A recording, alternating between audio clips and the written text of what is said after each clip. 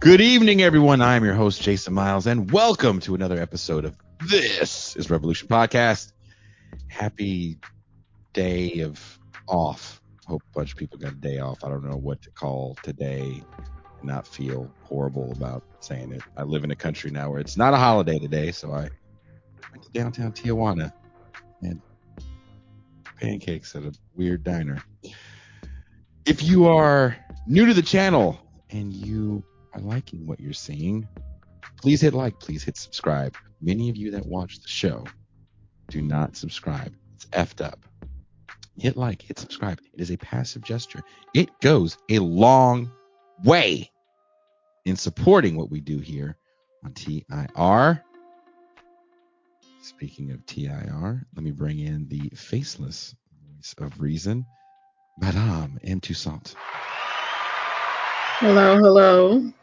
Surprise, surprise. Surprise, surprise. Very good to be here. Happy holidays. We can say that already now. You can say that now? Yeah. That's cool. Or right wingers gonna hate us? They were gonna hate us anyway. Good point. Good point. I don't know. I had one of the top articles in right wing circles.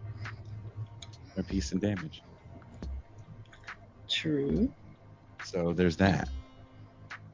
Shout out to Sean McCallum, who says he is old to the channel. Shout out to long time. Thank you. You know what? If it is a day of thanks, I would like to say thank you to all the people that have tuned in, all the patrons, all the subscribers on the audio only. Thank you guys so much for making sure that we can do this for 4 years. 4 more years! 4 more! You know, it's an up and down journey. We're doing this with duct tape and a dream, but we're still able to do it, I think, at a pretty good level. And recently I was on Majority Report. Mm-hmm. And got to talk a little bit about This is Revolution. Got to talk a little bit about the book that's in its second edition. Because it's sold out! Wow! So there's that. Thank you to all the guys that came to the live meet and greet. That was dope. I would love to do something like that again. I can't wait to do it for the movie. I'm sure a lot of you are like, well, that movie's never coming out. It is. There was a problem with it. Should I say what the problem is, Toussaint? Sure. Okay.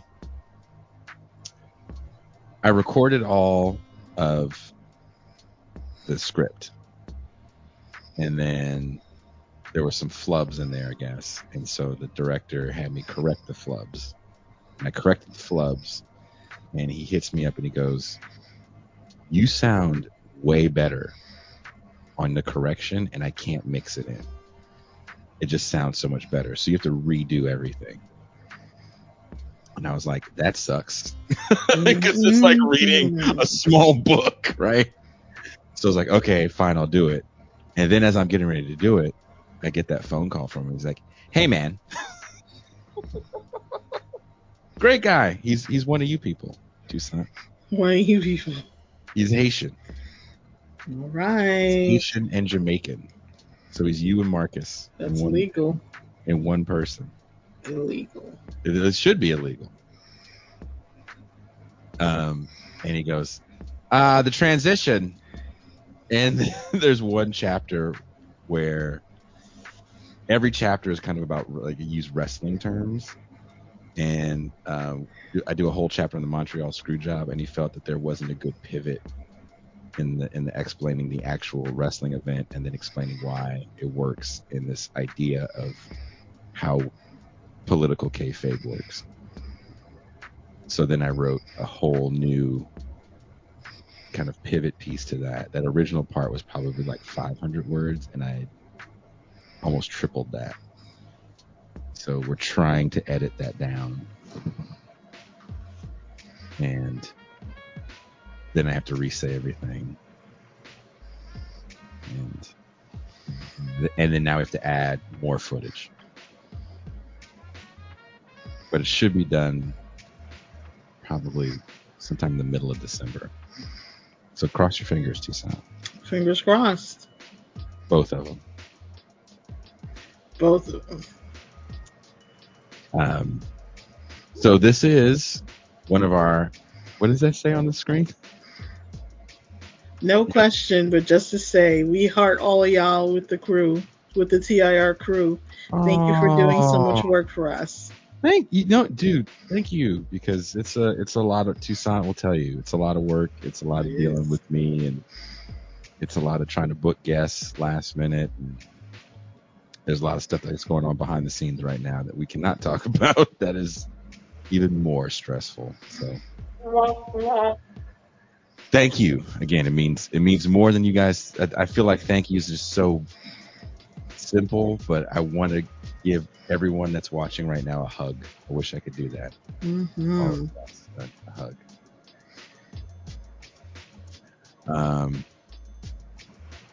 Bad Lefty says, "Stop being so damn wholesome, Chad." This is a day of reflection and like, hey, true, right? Like, you know what? Let me say this right now. Thank you, Toussaint, for being there all the time. All the time. All the time. I'm sure when your phone rings, you're like, this again. No. Thank you, Gene Bajlan. Thank you, Pascal Robert. Thank you, Kuba. Thank you, Paul Prescott, who's coming back on the show. Thank you, Marcus. Who else do we need to thank? Thank you, Kenzo. Thank you, Mac. Mm-hmm. Who else do we need to thank? Thank you, Derek Varn. Thank you, Ben Burgess. Stefan. Oh, thank you, Stefan. Thank you, Quintern. Mm-hmm. Imaginary Nathan. Oh, yeah, we can't forget Imaginary. The Snuffleupagus of TIR. Yep. So Toussaint sent me this video. Before I open up the phone lines, I want to play this video for you. So for those that don't know, Smith says Sean King. I'm referring to Derek Varn as Sean King. You guys are so mean. You know what? This person doesn't get enough props. Thank you, Jordan Dubin. She was a major part of the 2 live shows that we did, the Give 'em a Revolution shows. So shout out to Jordan. We haven't heard from her in a while. Last I heard, she was feeling ill. But big shout out to Jordan Dubin. Those live shows would not have went off as good as they went off without her. What do you say? Her work behind the scenes. Right. So the Bing Bong of TIR. Toussaint sends me this video. of one of our favorite shows. By favorite, I mean a show that we hate. And for a lot of the white people that watch this, they might not know this show exists. Maybe. It's called The Breakfast Club. Not the movie that the white people of the show that watch the show have seen, but it is. Like, I don't want to play it, and they're like, "The Molly Ringwald is nowhere on this." Right. I've been lied to. That black guy is not Molly Ringwald.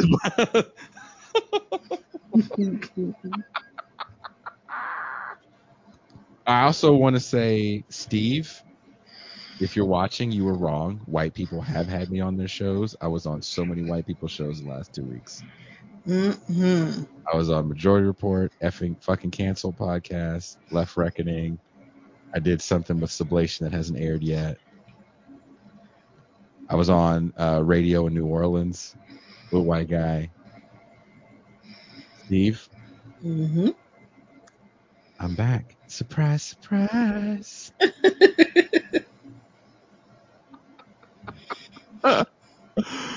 So there's a show called The Breakfast Club, and the first time Pascal was on the show, when it was still mainly an audio show, the first time Pascal was on as a solo guest, he wanted to interrogate this idea of Charlemagne the God being kind of a mouthpiece for Black Americans. That's how he was being billed at the time. And he had his own show. Remember that? Charlemagne had his own show?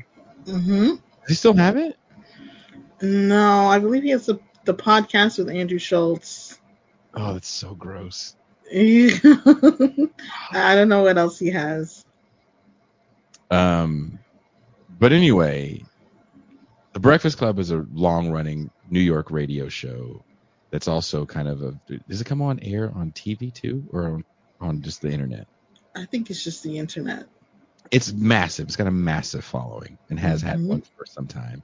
I mean, presidents, that people running for president go on The Breakfast Club, and I don't mean Marianne Williamson and like Cornel West. I mean, like, actual people that will be. Kamala Harris was on there famously talking about smoking weed. That's when her father was like, "Look, can you just shut up? Can you just shut up?" Yes. Steve says, "I'm watching you on the comeback." That is comes on Revolt TV. There you go, Revolt TV. Revolt TV. It's a black channel. No shit. That should be their motto. Revolt TV. It's black. Word? Real? No way. And this is something that you're never going to see with Crystal and Kyle. I'm just kidding. There really was no reason to bring those people up. It's random. Dick. Yeah, I was just being a dick. I was just hoping to say that name, that the viewership would go up, and we'd be like, "Oh wow, 500 people are watching now because we just said Kristen and Kyle," and they're gonna see it, and they're gonna do a whole episode about why we suck. Play by play. Yeah. And right here is where you don't shut up. I just want to fight Sagar. Yeah, a lot of us do. But Anyway. Larry Elder, who is running for president on the GOP ticket, was on The Breakfast Club. And Toussaint sends this to me. Jason has better hair than Kyle. See, now the fight's going to start. I never even met this guy. Pascal's been on their show. Of course, Ben was at their wedding.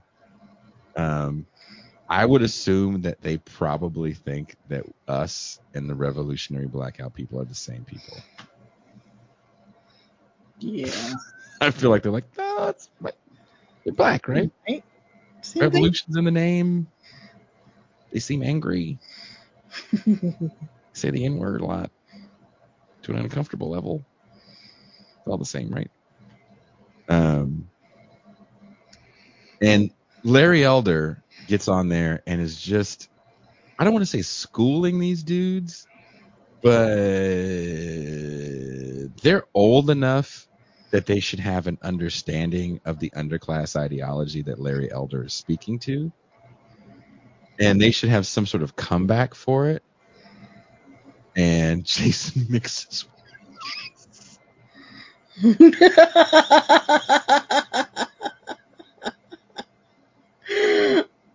That's funny. Hey, no, we don't mix here. Races. So all the new people that watch me on Majority Report will be like, oh man, I can't watch this show. He doesn't mix races. Then they see my kids and they start scratching their heads. But they're Asian.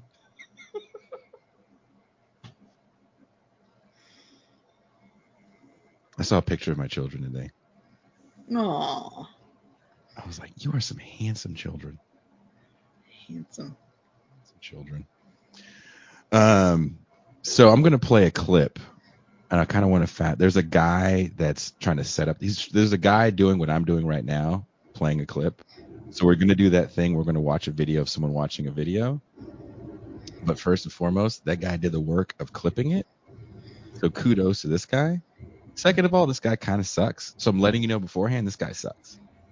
Like there's nothing he says that I agree with, other than when he refers to the people on the screen. Like he is correct in that. Everything else he says, I don't agree with. And I feel like he's in a hotel room. Like, why are you in a hotel room? I mean, I know why I was in a hotel room sometimes. Ooh. Oh, that didn't sound right. It was because I was homeless. Or traveling. Yano says TIR equals this is race purity.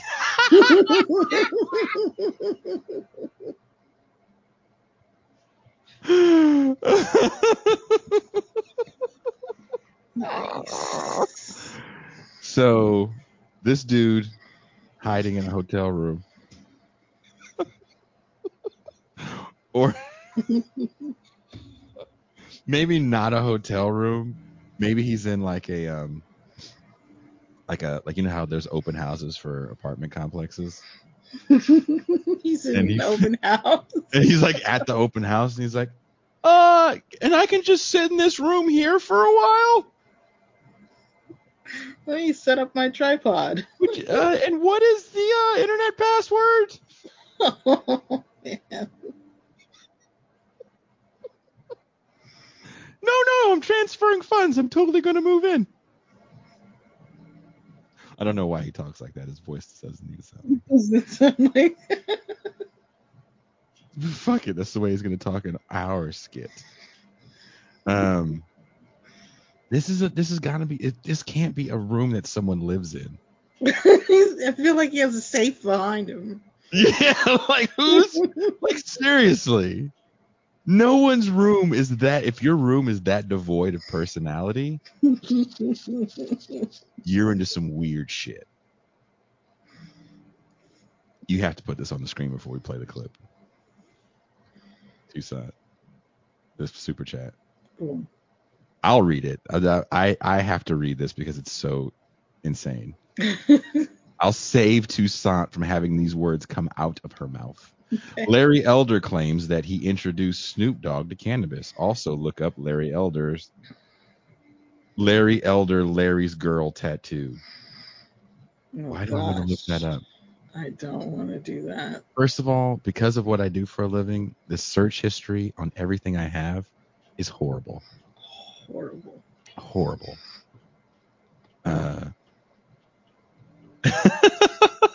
There's a comment. Someone says, I see Jason isn't using calls as an excuse to make Toussaint do hosting duty. God, you guys are mean today. Let's play this clip because you guys are being too mean. Be mean to this black guy. Here, I'll rewind it for you. Sort of confirmed our suspicions. Charlamagne the God is really an agent for the left. Oh, so this guy is a right winger. I mean, he's at the end. He says he's in the middle.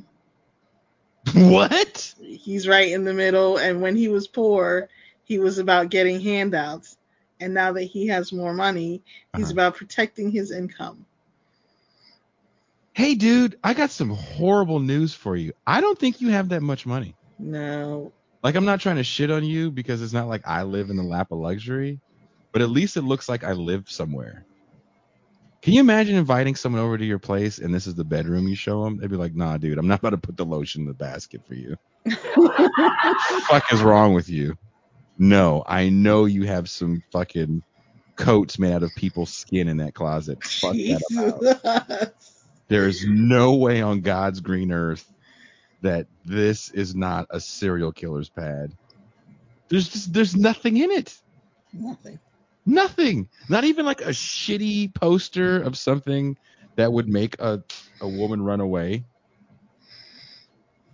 Like a neon beer sign or like Pamela Greer topless from 1973. Like there's just Nothing. right? An Avengers poster, but not the comic, the movie. Right? There's not a wayward sock anywhere. Ew. There's nothing in that closet other than the hides of his victims. My God.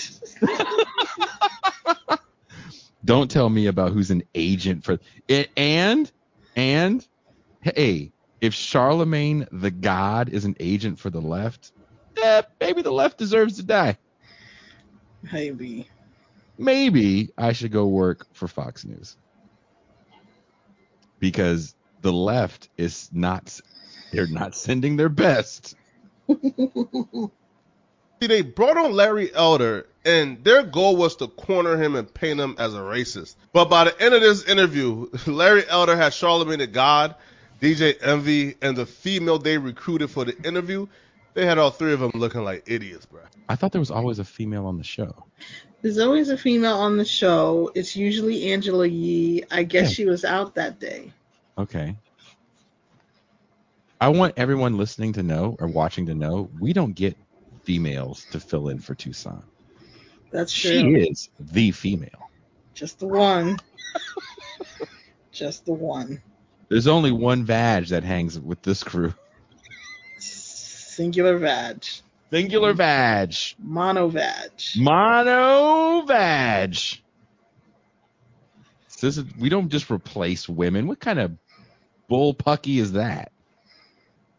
I need to stop pausing on this guy making these crazy faces because it makes him look even more like a serial killer. Oh, because right now, this looks like a fucking county jail coat. He's like fucking. This poor man. You know what's sad? He's got more subscribers than us. Yeah. So all I have to do is just find some hair on the floor of any barbershop in America, glue it to my head, and then come on here and just come on air and just be like, Larry Elder was painted as a racist.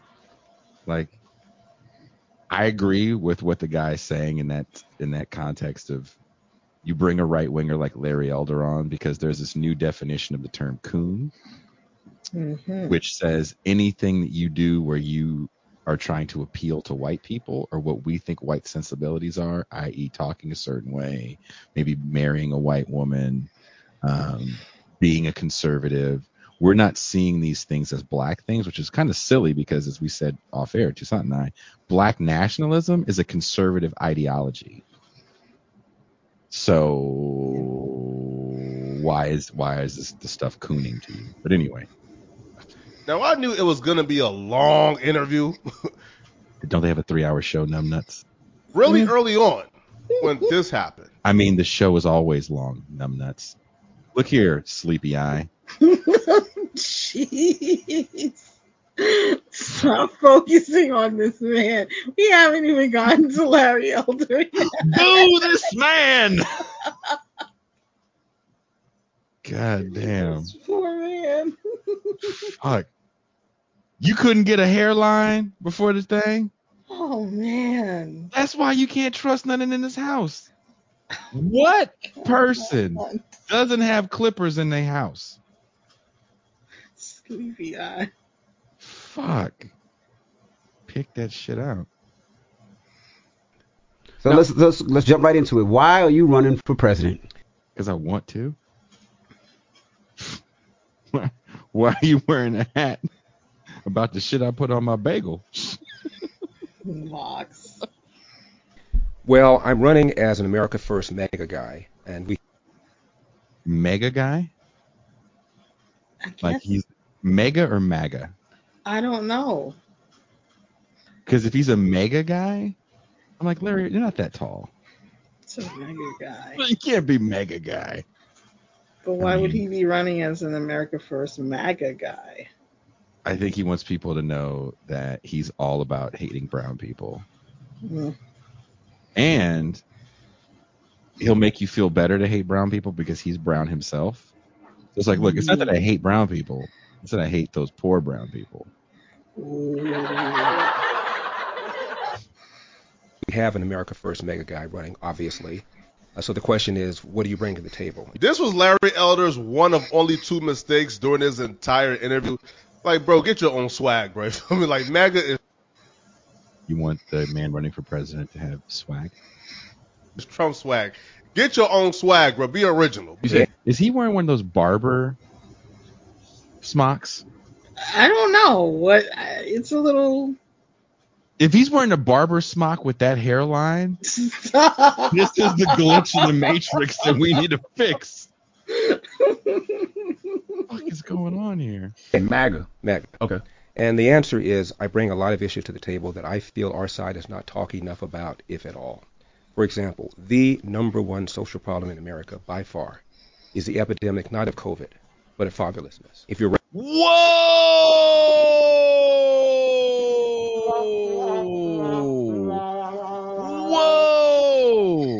Larry Elder hit you with a classic.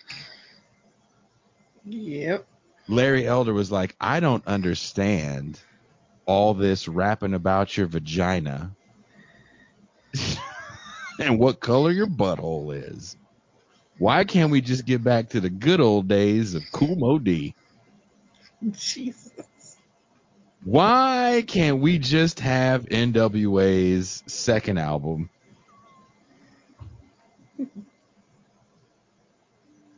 Remember when rap was positive for 5 seconds? Nice. Remember when there were like 8 rappers that never went gold or platinum that said positive things, and we hold on to that like it's the fucking holy grail? That's what Larry Elder just said right there. He gave you a classic of underclass ideology. Yay. The 90s are back. On Your Left says another 90s trend come back. Look, I was out in TJ, and there's some really great vintage stores in TJ. These young people are curating it. I think you were in LA on Melrose. And my daughter called me this morning, and she was with her boyfriend, and he wanted to show me. He had a Lecoq Sportif shirt. Remember those back in the day? I remember those. And whenever he brings like old stuff out, he goes, pops. Check it out. Right? And so that's what Larry Elder just did right now. Larry Elder was like, I got troops on. Stop. Larry Elder just showed up in a British Knights jacket. Nice. Larry Elder just did BBD on karaoke. BBD? Right after somebody just did Sexy Red. He was like, I'll show you. Poison, deadly, moving in slow. Larry Elder got to go. He did the rap part. He just did the rap part. Dropped the mic. Larry Elder is a huge fan of anti-racist, racist Slick Rick. No. Not that guy.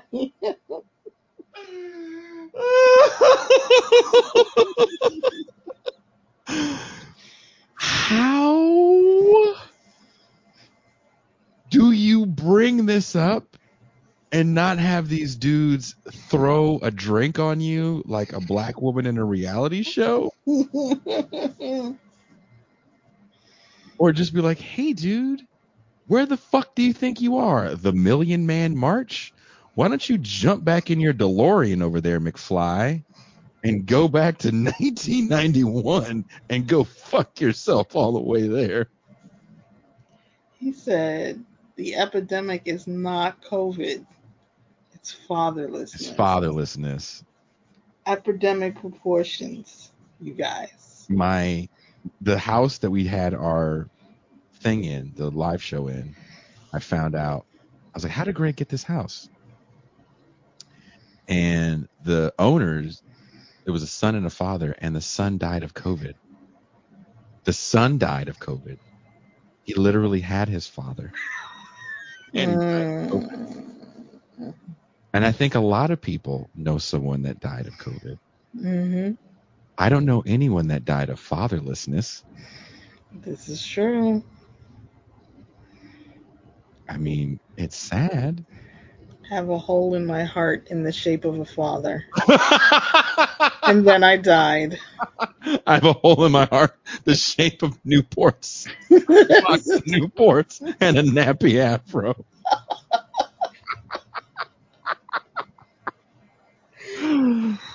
We have a problem in America.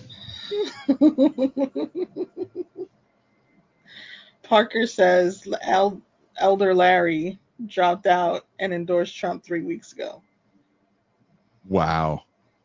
The fatherlessness couldn't even. You think Trump made a phone call? I will give you $1 million to just walk away. Just walk away, Larry. I'll put you in on the cabinet. You can be the fucking secretary. I'll put you in charge of HUD. Can you imagine Larry Elder being in charge of HUD? That's like his dream come true. None of you niggas getting houses. None of you niggas getting houses. None of you niggas getting houses. Stay outside.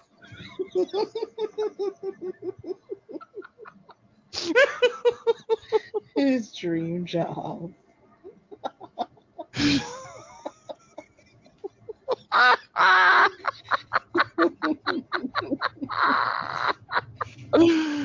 Can you imagine Larry Elder being the head of fucking HUD? Horrible. Oh my God. There's going to be weight requirements for black women if Larry Elder's in charge of HUD. It's true. No more pound cake. No more shit. You thought Bill... Why was he still in the pound cake in the first place? Well, Bill, I don't know why he even would want pound cake. It's filled with empty calories. These niggas don't deserve HUD homes. They fill them with snacks. They're using their EBT at Jack in the Box. Jack in the Box. I'm pretty sure you can't do that. I hate to break it to you. Can you really? Wayne Overland says, what the hell did I just tune into?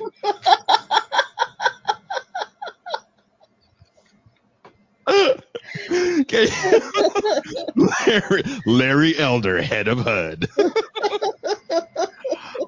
I finally am able to use my voucher to get a home, and Larry Elder wouldn't let me because I weigh 225 and I'm 5'4".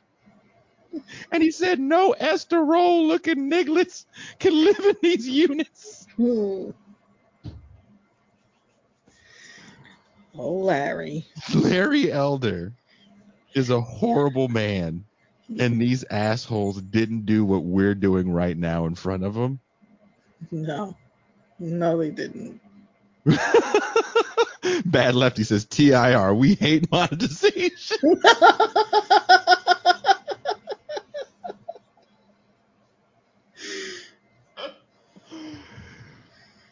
Like, dude, seriously.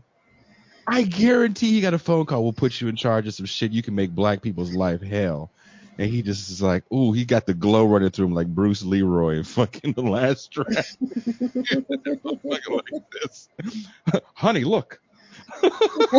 I don't call. Look what I can do now. Look what I can do. Look what I can do. Oh, man. But we're not done yet with No. Larry Elder. And guys, I will open up the phone lines because On Your Left is watching now. So that means there's going to be a hilarious phone call coming. Raised without a dad, you're 5 times more likely to be poor and commit crime, 9 times more likely to drop out of school, and 20 times more likely to end up in jail. What's happened? In the mid-'60s, with I think the best of intentions, a Democrat named Lyndon Johnson launched what he called the War on Poverty. And since then, we have incentivized women to marry the government and incentivized men to abandon. Last I checked, there was no bonus you got in your welfare for government marrying. And that's the slippery slope we were talking about, Larry, back with Proposition 8, right? If you let the gays marry, what's next? People marrying their animals? Marrying their dogs, marrying their horses. Marrying their governments? Larry, you forgot about the slippery slope. You totally forgot about the slippery slope, and you're all over the place with your fatherless analogy, because you're saying it's coming from this magical place where everyone's starting at the same point, apparently, and all of a sudden Murphy Brown happened. Murphy Brown. Murphy, like no one gets mad at Murphy Brown. Like, we should start doing a whole campaign full of black people. And like, we can't get our government benefits because of Candace Bergen. When she decided to have that child with no father, we all thought it was okay. Oh my gosh. I don't know where And you then sound like Diane you're Keaton from. did it. Diane Keaton did the other movie where she had a baby being a white professional and destroyed the family structure in the balance. Oh my God. Therefore, A hero ain't nothing but a sandwich. and it was Cornbread and Earl, man. It was Cornbread and Earl.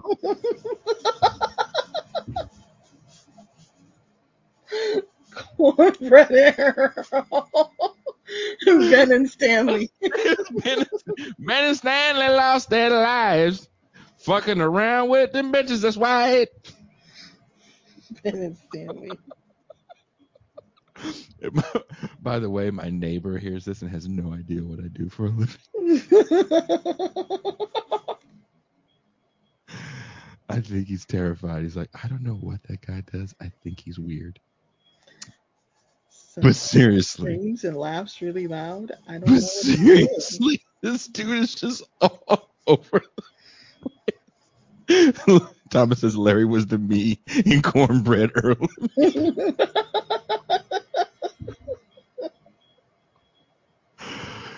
Like, Larry Elder heard Brenda's got a baby and he was like, this is the problem with Black America. That's why none of these niggas will be getting Section 8. Larry Elder is going on tour with anti-racist, racist Slick Rick, dude.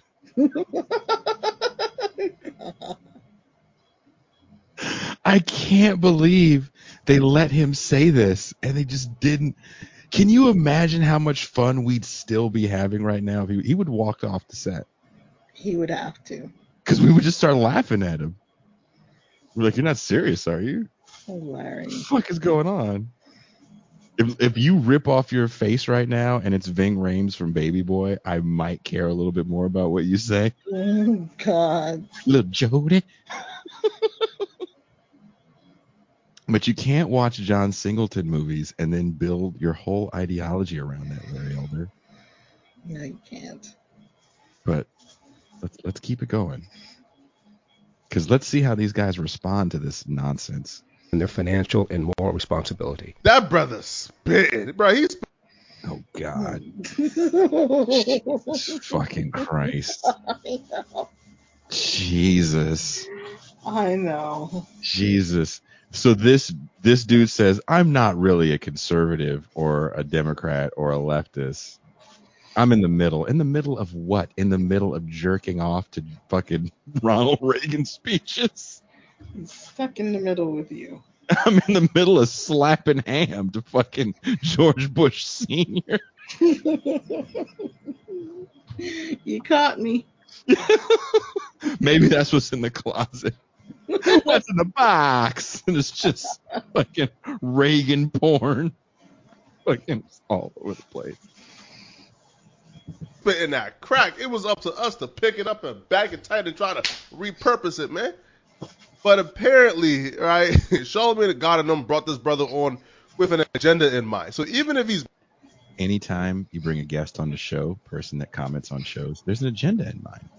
Anytime. You're gonna talk about their book.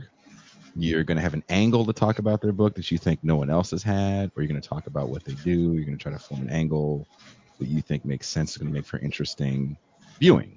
Mm-hmm. There's always an agenda in mind. Always. If you think that, I'm going to do this because Toussaint's not going to do this. If you think people come on this show and we don't sit around for fucking hours trying to find an angle on how to make the conversation interesting, you're retarded.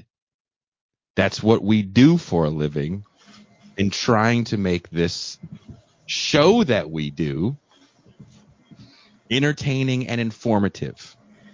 So there's an agenda. What do you think we do? Call people up and say, hey, what the fuck are you doing Tuesday at 6? Nothing? Want to come on and just shoot the shit for a while? Man, why not? I just heard about gooning the other day.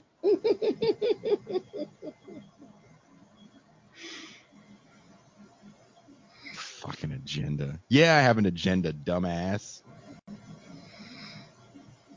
So mad. So mad at this guy. Dude. Making sense of saying things you can't dispute.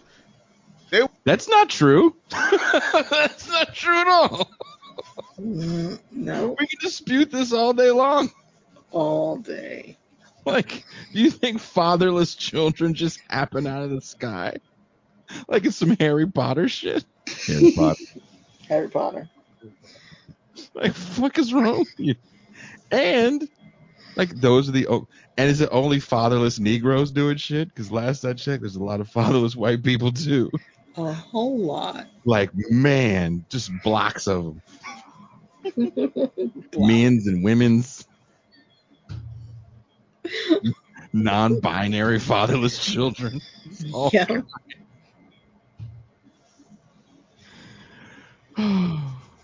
It was gonna push back. So Charlamagne the God's response to this brother spitting facts is, what about white people?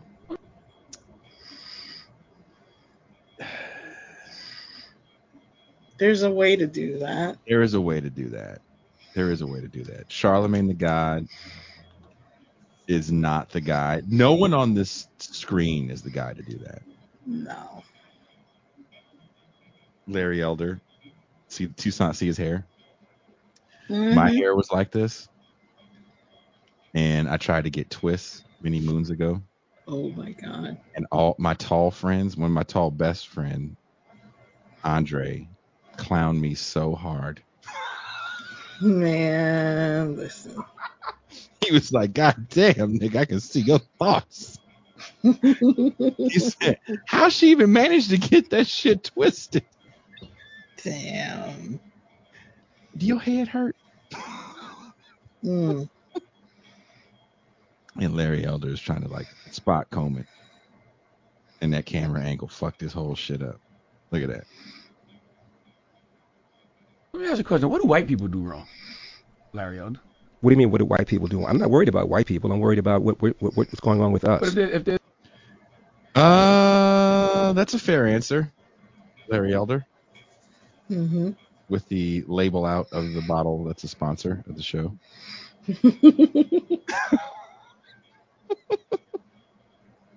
Like, seriously, that was a dumbass question. Hey, Larry Elder, white people aren't that cool, huh? Maybe, I don't know. Why am I supposed to give a shit? Like, you tell me. You seem pretty obsessed with them. What do they do wrong there, Chrome Dome? Chrome Dome. if there's systemic racism in this country, which we know it is. No, I don't say there is. You say there is. I don't believe that. Oh, you don't believe there's No, systemic there used to be, obviously. Tell me what you think the number one systemic example of systemic racism is in America. Oh man, there's so many. Just give me the most important one you think. At the top of mind, I probably maybe mass incarceration. So usually what you say to people that say systemic racism, what I would say is, how does it function? I wouldn't say, show me. I would say, how does it function? Tell me the function of it, right? If you're saying there is a literal system of racism in this country, you have to show me how it functions. And if your answer is mass incarceration, or Bad Lefty says police, it's like, well, how does that function, especially in cities like DC, Los Angeles, Oakland, Houston, where police forces are made up of black people? Then you're getting into some whole bullshit about everyone's an internalized racist. And there's a whole black identity. And black people are a monolithic race where everybody thinks and acts the same. And anyone that gets involved in law enforcement that's black is inherently some sort of internalized sellout that has to deal with walking around with a double consciousness. It's like, look, put the Du Bois down for a minute. He wrote this shit in like 1901. It's 2023, right? So how does it function? I don't think either one of them really made a lot of sense here. No. But I want to hear what you guys have to say. Maybe. Really?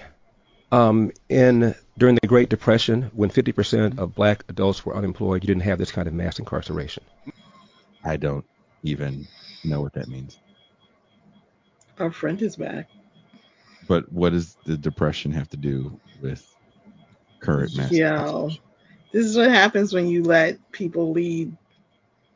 He set up the frame. He's doing all the work, and you're just falling right into it. Who's talking about the Depression? Like, yeah, I was like, dude, explain to me imprisonment numbers during the Depression. How many black people were sharecroppers during the Depression? You are operating with that statement that all Negroes live in the urban core, and that is not true. We're not even at 50 states during the Depression. Most black people are still in the South. So what the fuck is your point, dude? You know who's filling up prisons? Poor white people. Right. So we're still on poverty. Larry Elder is retarded.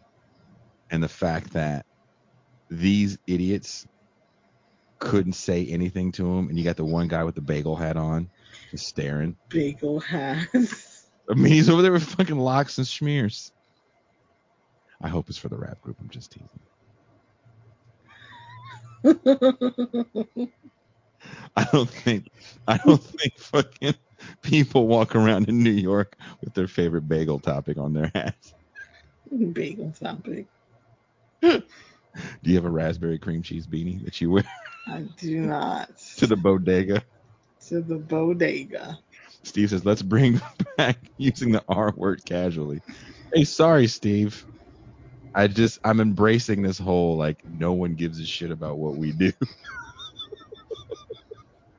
Oh, it's Thanksgiving. I'm giving thanks to Larry Elder for giving us content.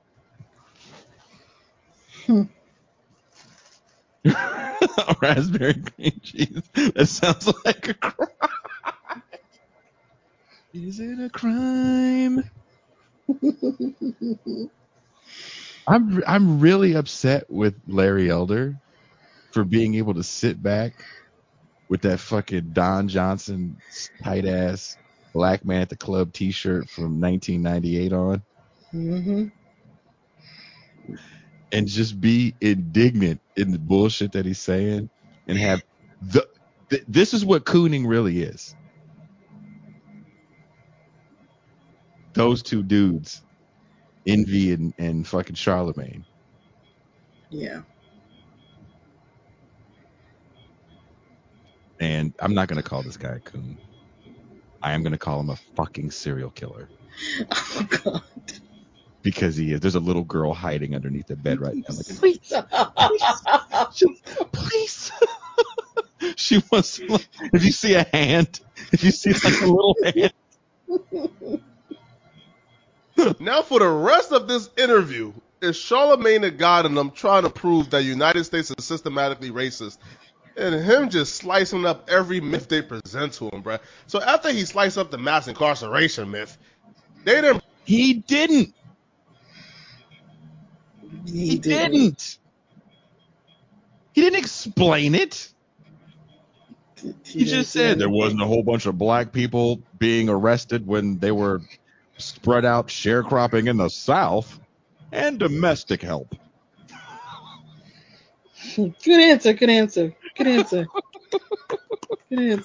But when white unemployed people were displaced in the urban cores of America, the urban centers, well, they were getting arrested more than Negroes. Ergo, mass incarceration is just a myth. But they locked up half my block. I don't know what you're talking about. These aren't the droids. These aren't the droids you're looking for. Sorry, Charlemagne. No, literally, we went to the prison and we saw a whole bunch of black people. Nope. They were Haitian. Doesn't count. Oh. A few from Trinidad as well. Some I assume were good people.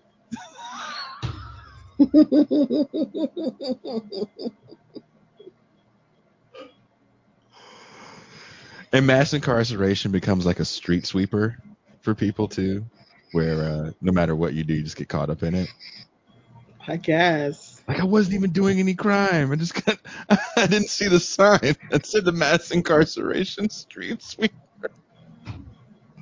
I thought it was the second Wednesday. I didn't know. The third Wednesday, the mass incarceration street sweeper got me. Fuck. Brought up Black Wall Street, and this brother annihilated. Why does everyone love talking about Tulsa as if black people all dispersed over the United States? Like they would get around with their children and go, there's a place where a black man can thrive, and it's in Tulsa, Oklahoma. I've heard stories of golden toilets and black people even having white servants. That only happens now.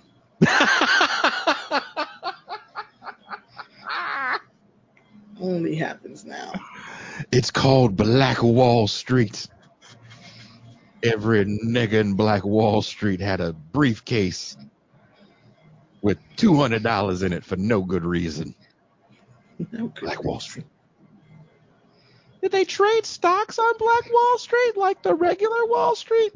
They didn't even have a bank there, but it just was something a Negro said once, and it stuck and made sense, and You know. Let me have my dream. Fuck you.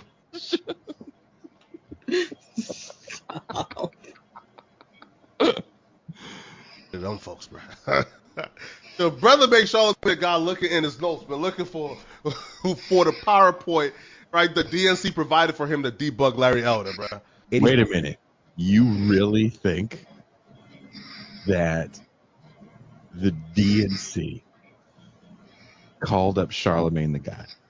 Mm-hmm. Charlemagne, this is Barack Obama. Yeah, right. We heard you're gonna have Larry Elder on the show.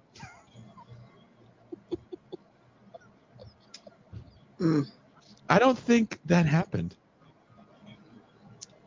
I don't think that happened either. That is as bad as when Ben Burgess was debating that Haas dude. They were saying, I wonder if his Jacobin handlers have been watching Haas video. And all I could picture was like Micah Udrih and fucking like Boskar yelling at Ben like a Rocky training montage. You gotta eat lightning and crap thunder, Burgess. Put the bagels down, Burgess. With the bagels. But I have a great recipe. Now is at the time. Okay, I'll stop. 87% of blacks live below the poverty line. This is before Brown versus Board of Education. Probably You because we did had no not choice. find these kind of black on black crime. Probably because we had no. Wait a minute. So, are you saying that only white people committed crimes to black people before Brown versus Board of Education? Because I don't think that's true. We've got, rooms full of data that show that most crime is committed by people that live in proximity with each other. They know each other. So if you live in a predominantly white neighborhood, you're going to have white on white crime, right? Mm-hmm. Live in a predominantly black neighborhood, black on black crime, right? So, fuck is this guy talking about? Dude. He's just making shit up now. He's just saying things. He's pearly things. Strom McCallum says, have y'all watched The Tulsa King starring Sylvester Stallone? It is the reactionary boomer older Gen X show's reactionary boomer older Gen X show. I've not. I got rid of tons of streaming services because, viewership is not what it should be. So if you guys want to share some passwords, I would like Burgess's bagel recipe if that's an offer. I hope Ben is watching right now with his family on like a big screen TV, and they're just cracking the hell up in the living room. That would be nice. And his dad looks over and says, "Hey, this colored guy is funny. This is the colored guy that was over here a few times. He's funny. You're not funny. Colored guy funny. You not funny. Not funny. No."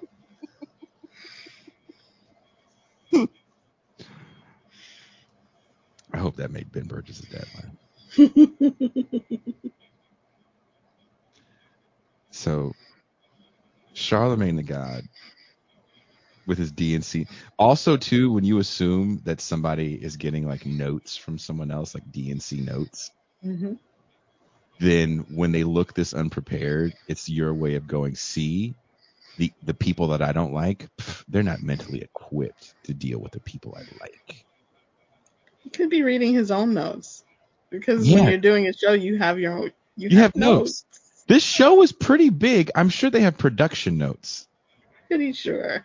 I'm pretty sure that even as bad as these guys are prepared for Larry Elder, there's questions they're going to ask, production notes for at least who he is, things to pivot to. So those aren't coming from Barack Obama. Bronco Obama. Bronco Martitich is Bronco. Bronco Martitich Obama. What did we fuck up the other night? It was Saddam. No, it was Osama Barack Obama. Osama Barack Obama's letter to America. Charlemagne. Let Larry know that the problem with Black America is the Jew-run media. Allahu Akbar. Sean Moon, thank you very much. Shout out Sean Moon. We appreciate that. Mm-hmm. Sean Moon says personal responsibility is just code to blame yourself and never develop a class-conscious perspective. Market populism and entrepreneurialism shit is everywhere. It is everywhere. It's a fact. Surprise, surprise. I need to make that a drop on the board. Surprise, surprise. Those videos have been making me die laughing on Instagram. Surprise, surprise. Bad Lefty says, well, Jason, if you cut down on the racism, YouTube might pay you. Look. Might. The racism is why I do this show. Okay? If it wasn't for the racism, maybe I'd be driving an Uber or something. Being racist to the people that get in my shitty car. Can you imagine me picking up a Haitian? Shut up. Are you Haitian? I know a Haitian. Do you know each other? Yes.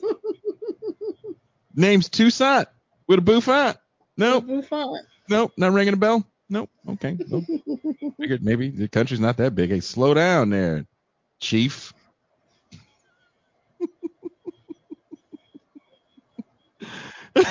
Robert Booth says the problem isn't that you don't have enough viewers, Jason. It's that your viewers are broke as fuck. Hmm. Can I say something? This is gonna sound stupid. Maybe I'm doing something right. Maybe I feel like I'm talking to my people then. So let's keep on talking shit. All right, come on, you guys. Let's do it. There's people that have endured like a shitty conversation with a family member where someone probably said some totally out of pocket racist shit. And there's people that are watching this show that wanted to interject their left politics at the table, and everybody's eyes glazed over, like they had fucking listened to Ben Stein talk. So, this is fun time. I am going to open up the phone lines. I'm not lying to you people because we're not going to the champagne room. I'm going to open up the phone lines. Let's just get through this, and I promise I'll open up the phone lines. I re-upped on the phone line bill. I see. Right? So I won't be eating tonight. No. Surprise, surprise. But they still were living below the poverty line, though, sir. I'm sorry? You're forgetting the fact that they were Where? still living below the poverty line. You're picking. If I was Larry Elder, I'd be like, excuse me, Bone Quifa, where did you come from? Bone Quifa. Wow. Excuse me, Black Girl Magic, can you please pipe down? You are a woman. Shh. Please know your place. I don't see you making any grits. Your place is not in my face. Yeah, your place is not in my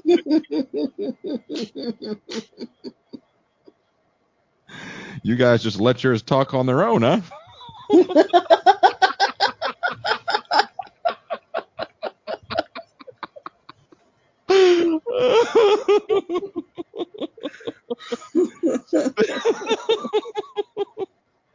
This black woman has every right to be like, what are you two fucking nitwits doing on screen right now? Exactly.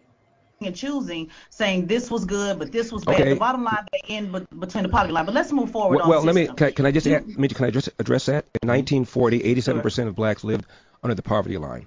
1960, that number had fallen to 47%. That's a 40-point drop in 20 years. That's the greatest. Well, Larry, do you want to talk about why that could be? Do you just think it's because niggas just stopped working? He pulled their pants up. What is he talking about? What is he talking about? He's just pearly things. It's got stats. What is he talking about, dude? 99% of all divorces are initiated by women. Like, where's the statistic? I'd just stop asking trick questions. For real. If you just, from now on, you got, again, for people that are with their families right now, just start yelling out statistics that don't make any sense. Yep. 25% of all black people are uncircumcised. Wow. There's a stat for you. Wow. Let's bring that out at the dinner Just table. out of nowhere. Just out of nowhere. You know what this means? It's the end of circumcision for everyone. Already, 78% of Asians are born with no circumcised penis. And just say that? It doesn't make any sense. Trying to have no one's pecan gonna be pie here. no one's gonna say, wait, fuck you. Who's born with a circumcised? Right. What are you talking? And then you go, the Jews, and then you just fucking walk out of the room. Oh no. You just walk out of the room.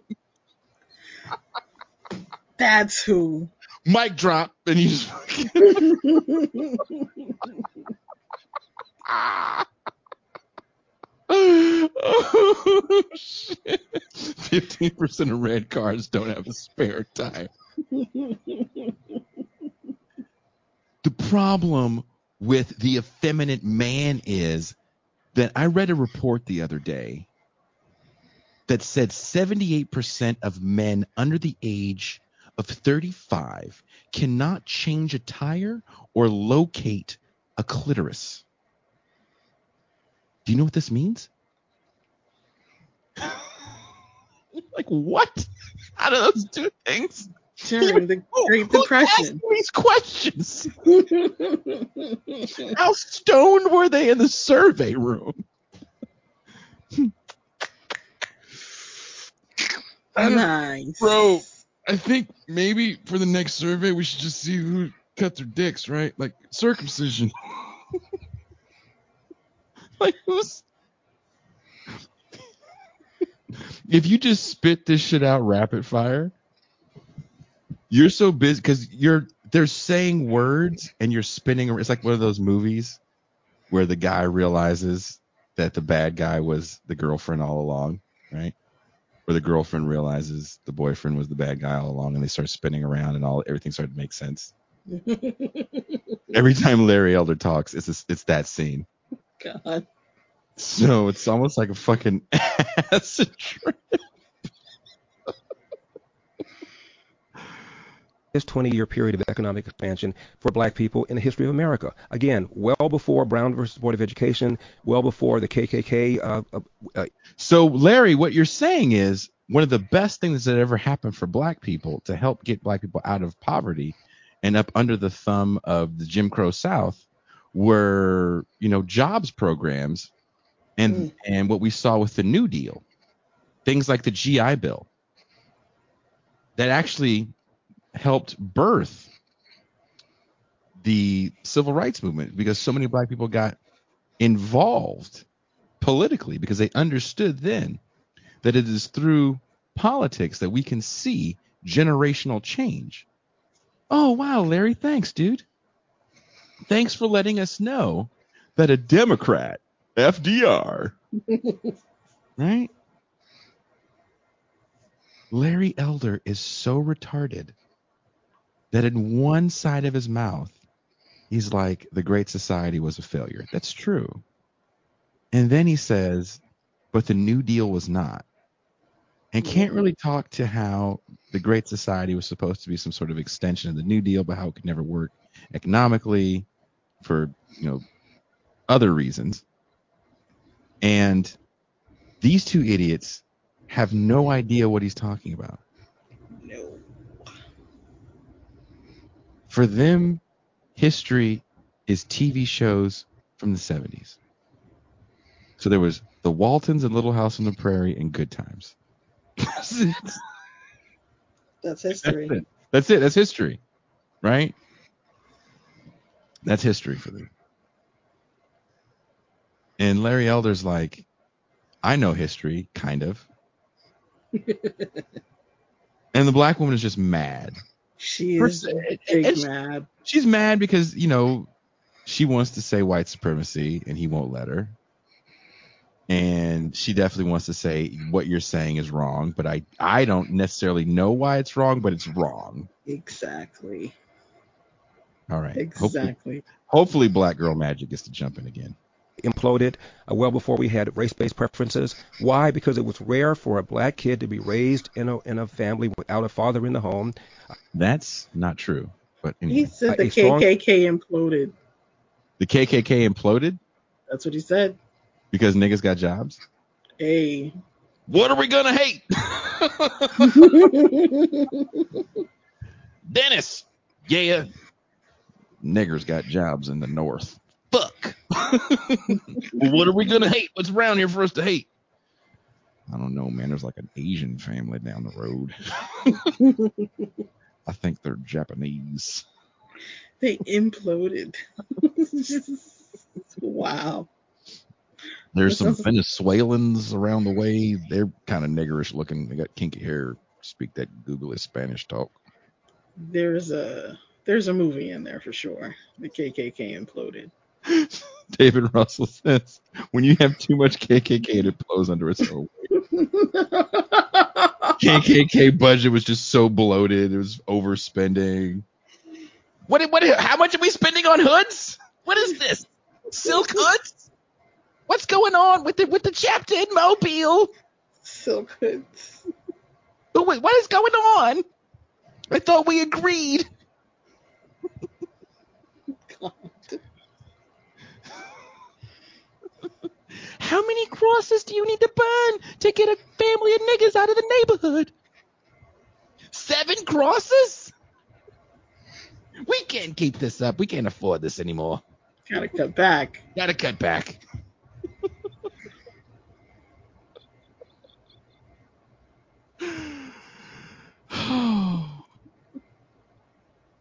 Why can't we get this job, Toussaint? I don't know, man. Fuck. I think the ratings would be through the roof if we interviewed Larry Elder and we didn't even like push back. We just asked him questions and let him answer like that, and we just made fun of him. Like, why even bother pushing back? Just make fun of him. You might as well. He's gish galloping all over the place. All over the place. Well, there were fathers in the home. Where's your stats for that, doucher? Surprise, surprise. Could it be that those fathers in the homes actually had jobs, maybe? Maybe they did. Like, you know how you want to hear something funny? There was a Ford plant where I'm from in Richmond, California, that is now a music venue. And actually, before it was a Ford plant, they were manufacturing arms there, right? Both sets of my grandparents met there. Wow. Before they had my parents. They all worked in the same factory. Oh my gosh. Crazy, right? Yeah. It's like black people had jobs. It's like black women got to go to work. What? Crazy. What are you talking about? Dual income households? What? The New Deal? What? What a novel concept there, Larry Elder. You're saying putting people to work helped the economy and helped build a burgeoning black middle class. Wow. What do you know?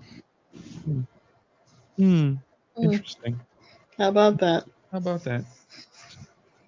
But these niggas still trying to talk about how impoverished they are. This is stupid. The stupidity is all over the place. Belief in Judeo-Christian values, a belief. That's what it was. Definitely. You know.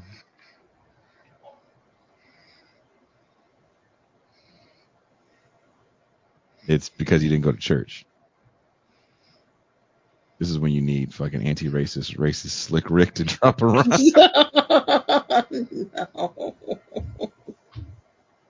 No. I'm not going to do it. Belief in patriotism, even as America wasn't applying these values to black people, obviously, and a belief in entrepreneurship. All those things are now under assault by organizations like Black Lives Matter. Charlemagne, I'm going to go out of my way and say a nonprofit organization is not against black entrepreneurship. Considering all of the hundreds of millions of dollars that were dumped into all these black entrepreneurship incubator programs during George Floyd. It's ridiculous to say that Black Lives Matter is against something that they're all for. That's how they made hundreds of millions of dollars. I mean, what are you talking about? You're just making stuff up in your head to two idiots.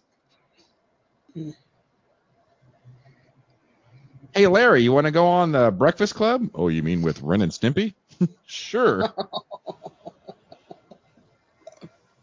That's racist. Good. Lives Matter had on their website an attack on the nuclear family. The founders are self-described Marxists, trained Marxists. Larry Elder, they are as Marxist as you are, okay? What is a trained Marxist? Is that like an American ninja? They got black belts in Marxism.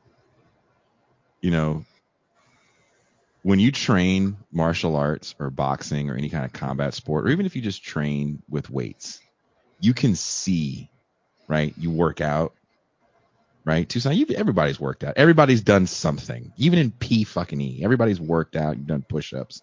And what's the first thing you do? You look in the mirror and you're like, ooh. After you get that pump, you're like, ooh. Look at them titties. Right? Right? Hold on. Let's do this. Tucson, I'm just going to piss you off. Oh, no. Right? Oh, no. Right? How do you train at Marxism and then you just look in the mirror like, yeah, I just read the manifesto. I have no idea what I read.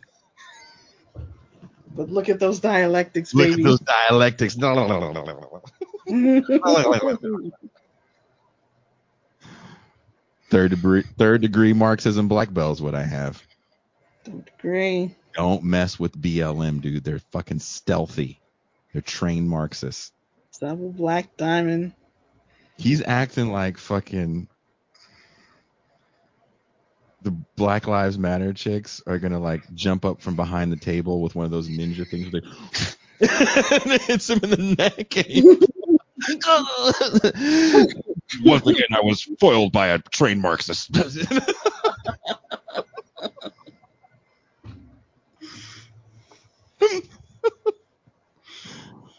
This fucking guy on your left says, sign up for my Marxist masterclass. My Black Friday sale will let you sign up for just $16.19 a month.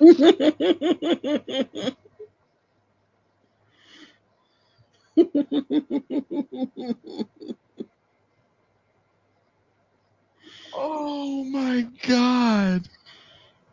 Who the fuck is he talking about, dude? G.I. Joe? BLM is self-described G.I. Joe.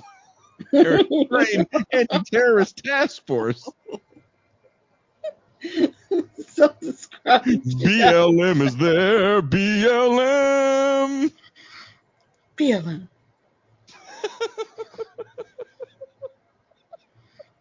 Jason's rewrite of the Green Book is wild.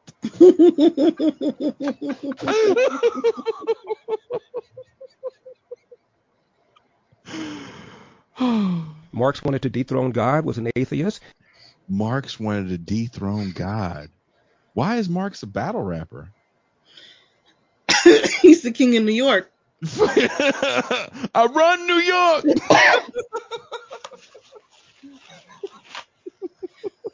Marx is coming in with 808s and shit. He got Metro Boomin on the track. New York.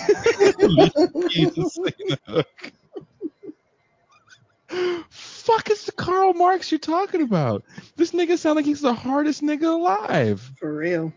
Karl Marx sound like 50 Cent when that first album dropped. Go Engels. Go Engels. Like, fuck is this? Who is the Karl Marx in your mind, dude? First of all, he's got a cool natural, though. True. 15% of fathers were in 7% of the homes.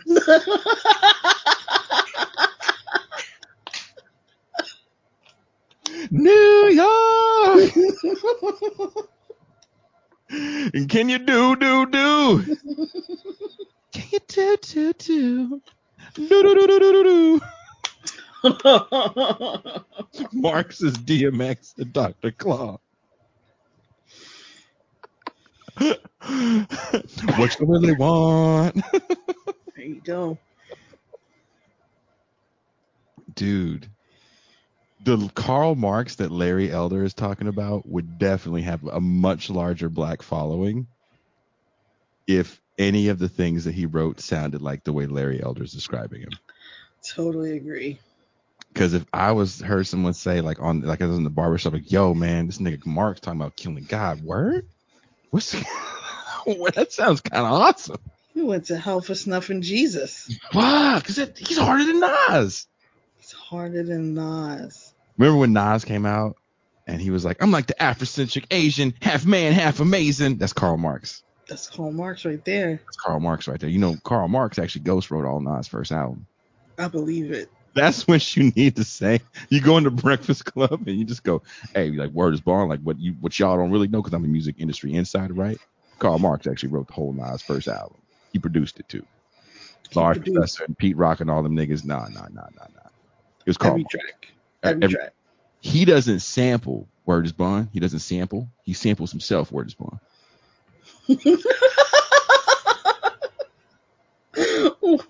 Word is Bond. On my mother, yo. On my mother, yo. On God. I can't even say on God because Marx is God. I can't say that because he will snuff me out. On my mother, yo. My mother's my heart. On my mother, yo. Karl Marx played the drums in all them songs. Word is Bond. You brought this nigga Ingalls play the bass. Word is God. Word is the Bond. Ingalls played the bass. I'm a mother, yo. That nigga called Bob James. Word is Born.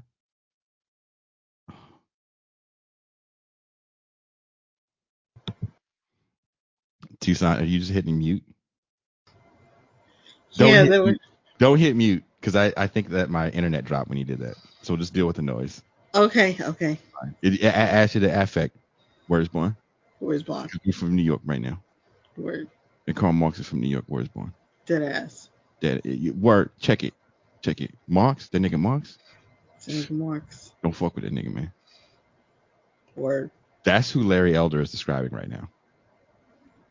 I want to buy Marx's album. Just waiting for that album to drop. I heard he has some good features. Karl Marx and the trained Marxist assassins are the most amazing thing. Larry Elder has constructed magical Negroes that got jobs just because like racism stopped existing. Just I'm here for the work. Okay, Leon. Just you look like one of the good ones. You look like you possess Judeo-Christian values. Are you a father? Yes, sir. Do you live with your family? Of course, sir. I'd never leave my children. Well, Leon, you got a job with us. God.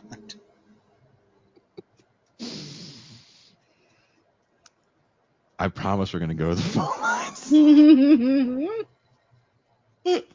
I just didn't know.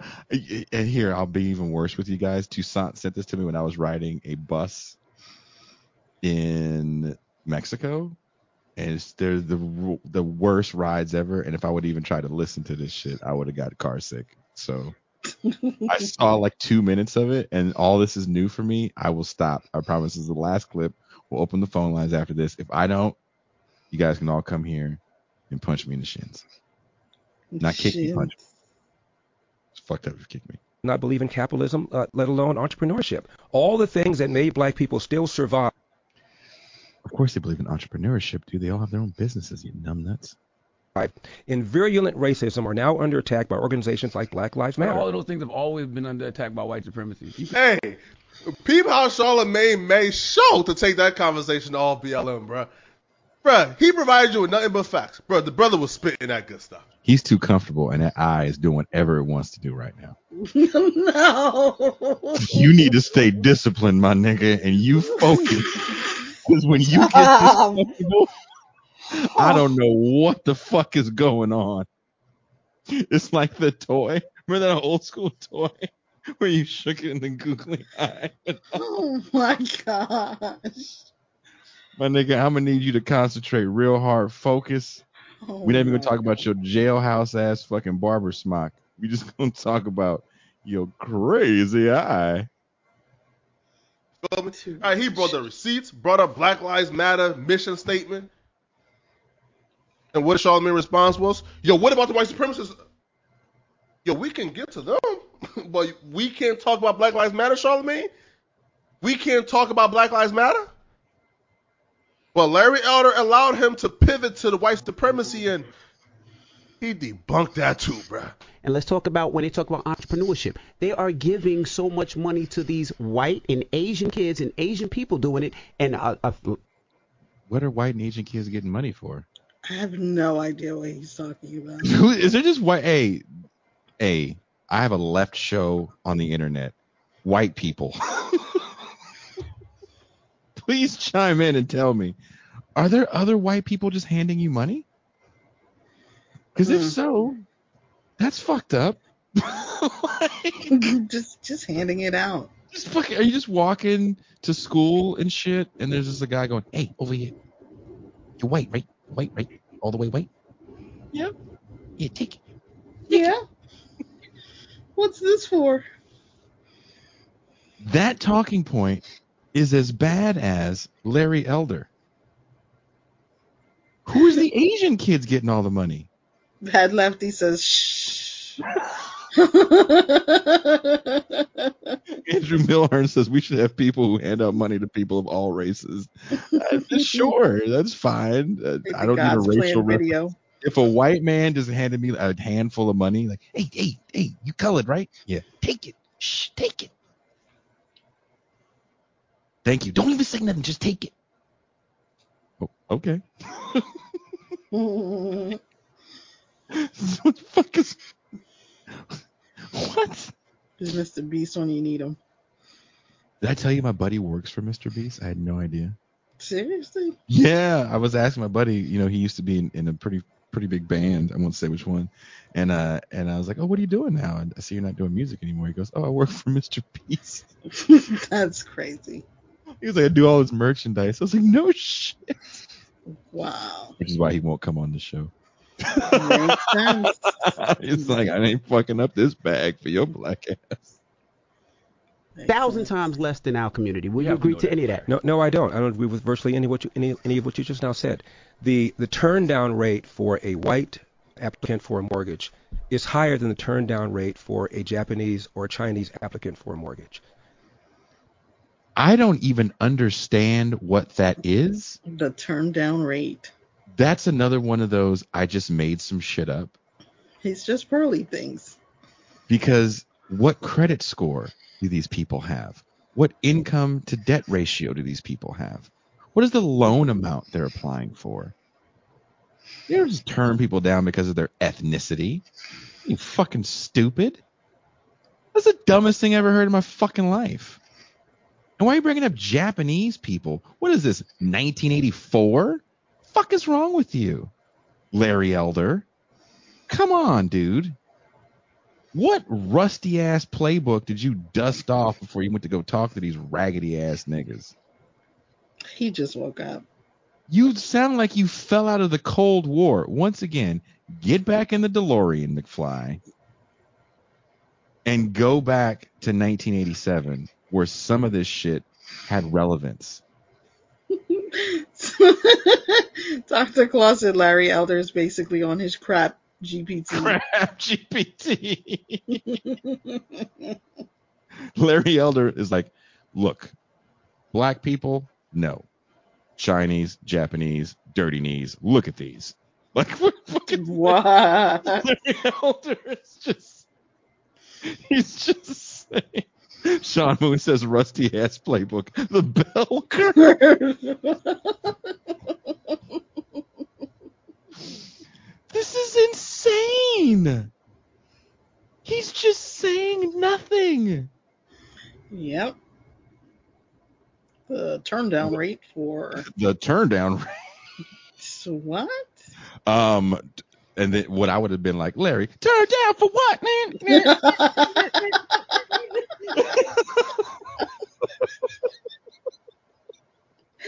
I would have popped my ass on the fucking table right in front of him. Segue into playing some music. I would have been like, hey, Larry, look at this. My nuts is big, my booty hole brown. God.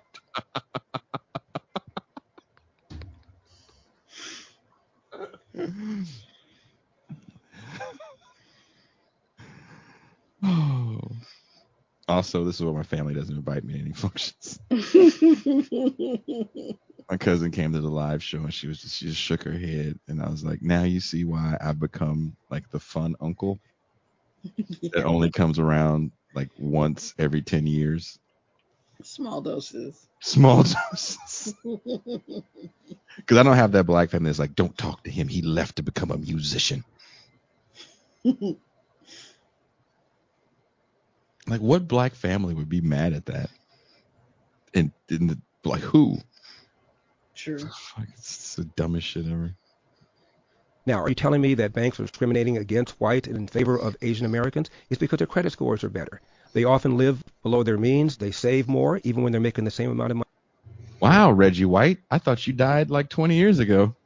They live below their means and they save more. Larry Elder has never been to Orange County.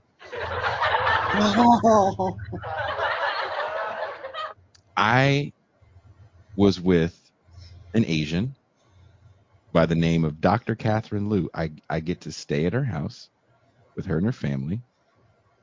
And for fun, we go to places in Orange County that are filled with ridiculously rich Chinese people. Crazy rich Asians. They are not below any means whatsoever. They're acting a goddamn fool. I saw a nigga, you know, remember that Dave Chappelle skit? If niggas won the lottery or got reparations, I bought a fur house. That's how these Chinese people act. I have an Asian friend. And we went and did some Asian shit. And I'll tell you what, my mouth was open the whole time. I was like, these niggas is wilding out here. We spent the whole time cracking the fuck up. And this fool was acting like every Asian he knows is digging in the garbage can, going to the food pantry. Right. Larry Elder, remember when Reggie White did that sermon? And that was the most racist sermon ever, but it was like coming from a decent place. So he wasn't saying anything mean. They just weren't like nice. He's like, and Orientals have the power of intelligence. They can turn a watch into a television. And you're like, oh, okay, I guess. Cool. Orientals. Larry Elder definitely says Orientals. Yeah. Low key, right? Larry Elder definitely says Orientals. So, sorry. We're almost done with this clip. Money than people do. If you have poor credit score, you're not going to get a loan. Period. End of statement. But why does the turn down rate though? Who's applying for a loan with like a 400 credit score and $20? Does he just think niggas show up to the mortgage broker? I want a house. The white folks have a house. I want a house. I want a fur house. I want shit. What?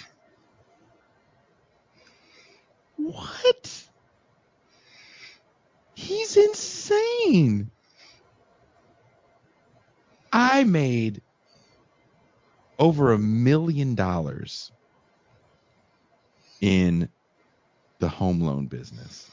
And at one point in my life, I owned multiple properties throughout the United States. I lost everything when the market crashed, right? There were definitely people that would apply that didn't have enough money. But it never was like ridiculously low credit scores and no money. It was one or the other. And a lot of times it would be like a multiple family situation. Well, you know, I don't have the credit, you know, maybe, 15 of us are going to buy this house. We all want a house. Blah, blah, blah. Larry Elder is just making shit up to fit in his underclass ideology framework. Yeah. That niggas are mentally defective and devoid of any sort of knowledge. Yes. And it's offensive. And these two assholes are letting him do this highly offensive. dude, we lost a few patrons when I yelled at David Feldman, right? Yeah. But I felt he was being highly fucking offensive and racist. Wasn't cool. And he wanted to double down on the racism. Wasn't cool. There's other times I was on Sabby Sab's show and she was being ridiculous, calling a boycott of products a general strike and acting as if it was the most revolutionary thing that could be done to bring capitalism to its knees was to not buy anything for 6 months. I thought that was the dumbest thing I ever heard in my fucking life. And I called it out on air. Got a lot of hate for it. But it's ridiculous to think like that. And then to speak in public. How dare you have Larry Elder on?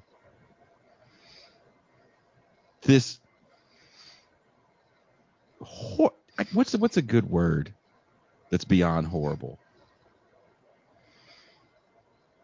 He's been a right-wing character for decades. Mm-hmm. There's enough tape on this guy that you should have known his talking points. You should have known how to. He's written books. You should have known how to address it. And you should have known how to break down these arguments. But instead, you wanted to go, well, we're just going to say white supremacy. Because white supremacy is what it's all about. And you know what? To the chagrin of fucking sleepy-eyed fucking Joe over here, Larry Elder does not address white supremacy. Mm-mm. He doesn't even really talk about how it doesn't function. He starts talking about mythical Negroes in the 1920s. It's like the nigga watched Harlem Nights and thought all black people lived in New York. It's fucking offensive. It's offensive to let that man say that nonsense. Because one of the reasons why I started this show is because there's too many people that I've encountered in my life that sound like barbershop smock serial killer. God. Hides of innocent women in the closet guy. Jeez. Because your understanding of the world isn't through what you've read. Your understanding of the world is through what you've experienced. And Larry Elder isn't talking about a mythical white man. He's talking about what you actually experience. So what you see is, especially if you live in a city filled with poor people and poor people that look like you see a lot of people on social services. And if you believe social services are bad, because maybe you've experienced life on social services and you understand the way we demonize and criminalize people on social services, right? You have no rights once you're on social services. You are a ward of the state. The United States does not like doling out public goods. We don't call it public goods. And if you're looking at it through that lens, of course you're going to see it as a deficiency in your character. Mm-hmm. And instead of calling out, hey, Larry, when you talk about this fucking golden age of Negrodom, you're talking about it at a time during redlining. So you understand the power of public goods governance and what it can do for impoverished people. And instead, step and fetch it over there. All they can say is, but what about the white man, though? So, of course, this kid, who seems like, all jokes aside, he seems like a good intentioned person. Yeah. There's a gamified way that we like to view the world where everything is about wins and losses. So he sees Larry Elder, quote, winning. Yeah. What do we call him? Winning, winning. That nigga winning. Nigga eating, winning.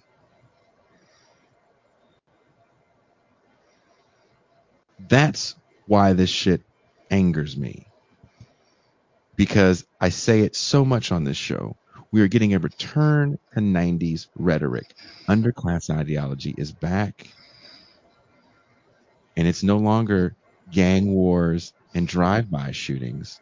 It's, can you believe 4 black people went in a fucking Gucci store and stole some belts? Ugh. Word? That's what you're mad about? That's what's the end all be all for you? That's why you need to lock them up? You ever steal anything? Good to know. What happened? How did those crime rates get lowered? Locked everybody up. There's a handful of things that happened during that time. Gang violence is one of them. Mm-hmm. I've talked about crack cocaine ad nauseum. You don't need to do it again. Mm-hmm. There's another case that really sticks in the craw of a lot of people that was very, very important. That was a young lady named Polly Klaas. Polly Klaas was, I believe, 12 years old. And a man named Richard Allen Davis, broke into her house while she was having a slumber party. Her parents were gone, I believe, at the time. He stole her. He was like high out of his mind and killed her. Mm-hmm. And he had a long rap sheet of violent crime. And the solution to never having another Polly Klaas, this is where you get 3 strikes, you're outlaws. Yeah. 3 strikes, you're out was supposed to be a federal law. They got challenged. Supreme Court said, nah, dude. California definitely has 3 strikes. There's a Negro in jail right now. I think he's still alive. First cat to get it. He was like an accessory. He had a long rap sheet, but he was an accessory. Under the jail. You ain't getting out. It's rap for you, homie. Mm-hmm. But what we're getting at here is who suffered the most. It was a way to police a surplus population that you were not going to use public goods governance on, because the plan was to cut public goods governance. Larry Elder cannot speak to that. These 2 coons can't speak to that. And this young man doesn't understand any of that. Because most people get their information from the fucking internet. Mm-hmm. They get it from breakdown videos like this. And when you say stuff like, I don't really have a political affiliation or ideology, I'm just a dude sitting in the middle, you're not being honest. Maybe you don't know how to be honest. Maybe you don't feel comfortable being honest. These are problems. On that note, Toussaint, be entertaining. No. I'm going to open up the phone line. On that note, yeah, well, I just came across this video and I was like, I don't even know what to say to this. I have to share this. You know, you see something terrible, you have to share it with other people so they can also see something terrible. So yeah, Jason is my person. We send each other stuff like this. I had to send him this. I'm glad he watched it. Larry Elder can be handled, but you need to know who you're dealing with. And clearly Charlemagne and Envy and the woman that they had there didn't know who they were dealing with. People like this have their talking points. You know, despite what this man said, he said that Charlemagne had talking points. Larry Elder obviously has talking points, and he uses them over and over. So maybe you should learn those. Learn how to refute those, or maybe try to have a real like conversation with him or something. As an interviewer, that just went completely sideways. He dominated the whole thing, and that's not what you want. No, they didn't do any homework, Bad Lefty. They thought it was a day off, not a day on. He wants to be the new Larry Elder. Who's that? Does anybody know who that lady is?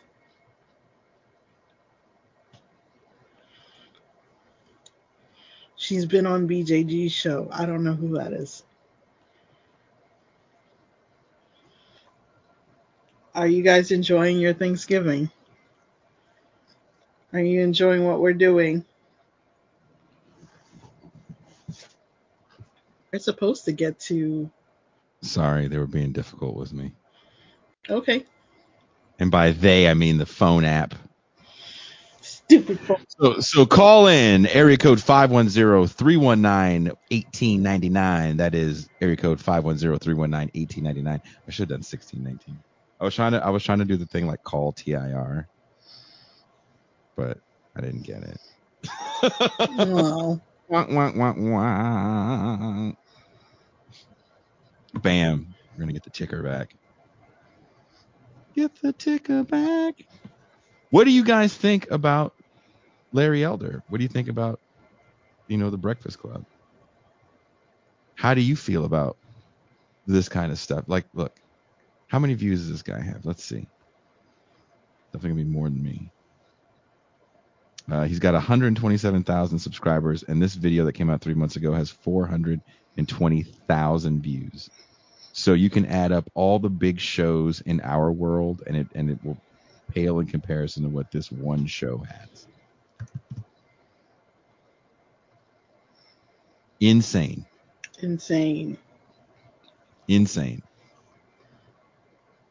Ugh. Put the number in the chat, they say. We will do that. Again, area code 510. Because that's where I'm from. The nickel and dime. 319-1899. 1899. You should put it in the chat. Apparently that helps. I did. You know why? Because I love you. Oh, thank you. Saving your fingers. We have some calls. I'm having trouble with the interface. Oh, see, they're effing with everybody, huh? I'm gonna push a long-time caller through. Okay. Caller calling from. Hold on. That's Mac is texting me right now, and Mac said I forgot it was colonizer call-in night. Oh, Mac. Okay, caller calling from an 818 area code. Caller, what is your name and where are you calling from? Hey, it's Dave from Jamaica. How you doing, Jason? Hello.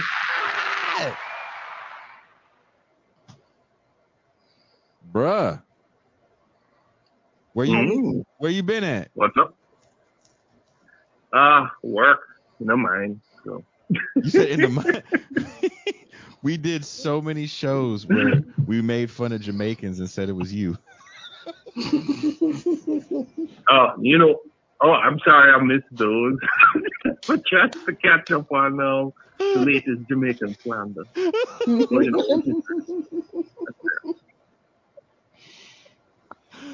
Well, what's on your mind, brother? Well, funny enough, when you brought up the coon versus coon off discussion, it reminded me of something I watched from FD recently. Mm-hmm. think he did something on interracial stuff, right? Mhm. And I don't want to give it away so people can watch it. I thought it was pretty good and funny and insightful. But the part that brought up, that kind of caught me off guard, especially when you were doing the DMX bit, is I found out what the hell happened to Eve, and I was shocked. You know Eve from Rough Riders? Yeah, she married a white guy, a really She rich married a white guy. billionaire. Yeah. Yeah, and then she just stopped rapping. Yep. Disappeared off the face of the earth. I mean, Hey, wouldn't I you? can't blame her if she wants to live the good life. Yeah. Yeah. You think if some rich white woman But I was snatched me up, shocked. I'm doing this? Sorry, fellas. Fuck that noise.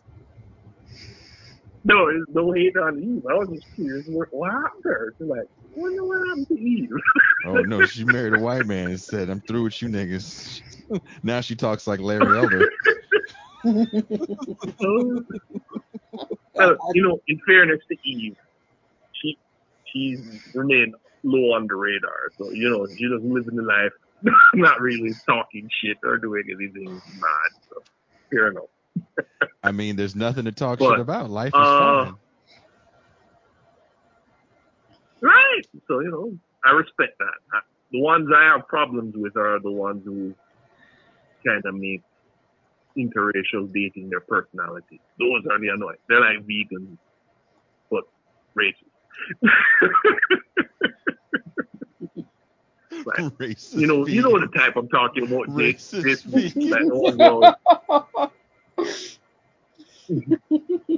I think we just found a new TIR character. Yes, I do. I know exactly. I know exactly the type of person you're talking about. Yes, I know exactly the type of person you're talking about. It's so annoying because, like, yeah, you're dating a white chick, that's fine, but shut up. It doesn't mean black women suck. What's wrong with you? Because, you know, like, shut up. I don't want to hear that. Pog Chaser MLK is like that now after he discovered fat ass white women. Oh my God. Brother Abernathy, I can no longer deal with an attitude of a black woman. My snow bunny does not get mad. She breaks nothing in my house, Brother Abernathy.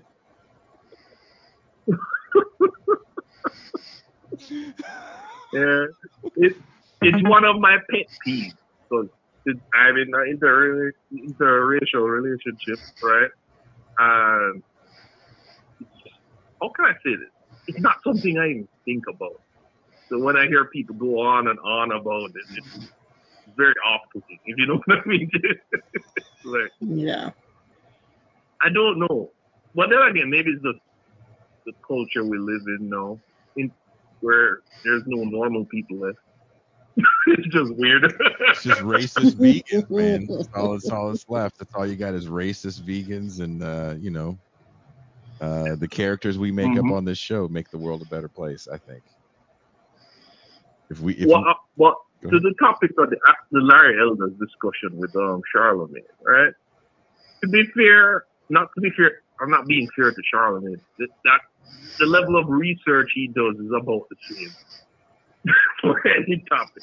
Remember way back when he had Bernie on, yeah, and he basically looked like he might have just watched 2 MSNBC clips and maybe browsed a wiki article or something like that. Oof. So it is the same level of preparation. But with Larry Elders, what I noticed is whether the conservative be black or white, they all say the same shit. It's all about these super powerful yet super weak Marxist ninjas out there. And everybody's a Marxist. It's always the same shit. You could literally take Larry Elder out of that seat and put in Charlie Kirk, and you get pretty much the same shit.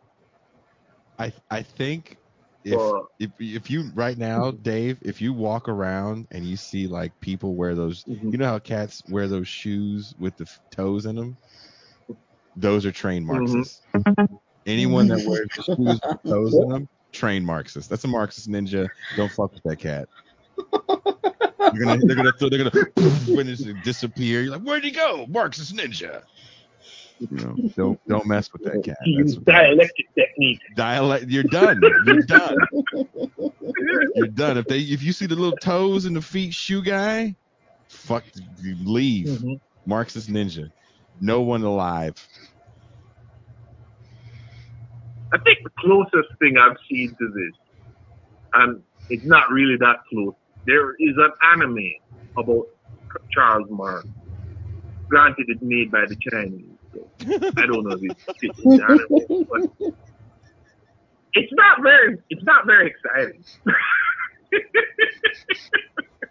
It's just historical to the point where I'm like, why not just hire some actors? I mean, or he doesn't need the art team to have some work. Dude, I'd watch a And Marx I cartoon. learned the Chinese. I'd watch a Marx But the cartoon. thing is, I think the Chinese don't like beards because they refuse to put a beard on young Marx. I don't know why. He had a beard. I'm upset.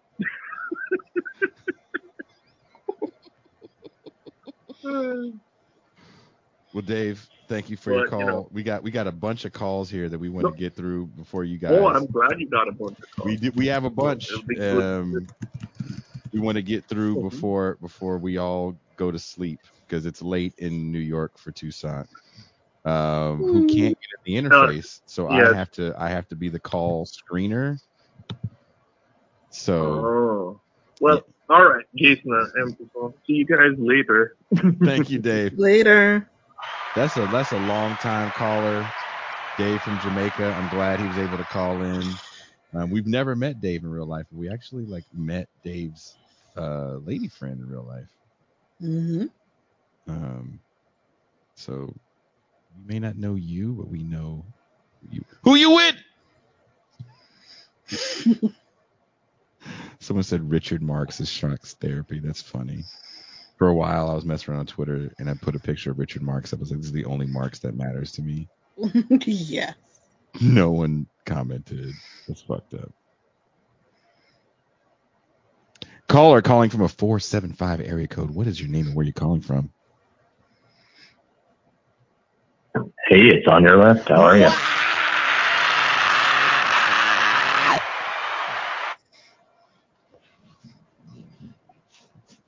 I'm doing great. What's up, dude? Hey, yeah, been under the radar for a little while, but I figured I'd use this as an opportunity to promote my Marxist masterclass.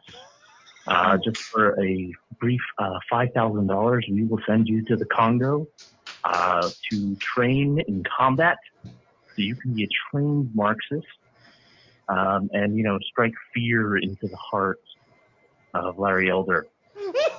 So just think about it. I know it's a big financial commitment, but it's probably worth it, I think.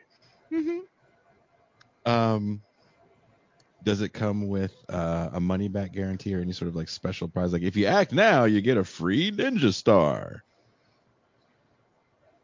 Well, after you go, you'll realize that money's all a social construct, and you won't need it back.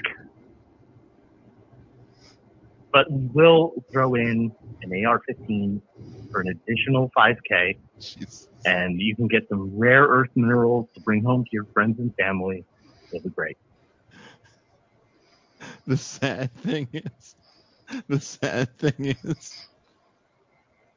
I know there's people in the world that be like, oh, dude, I saw this class to be a trained Marxist. Go to the Congo?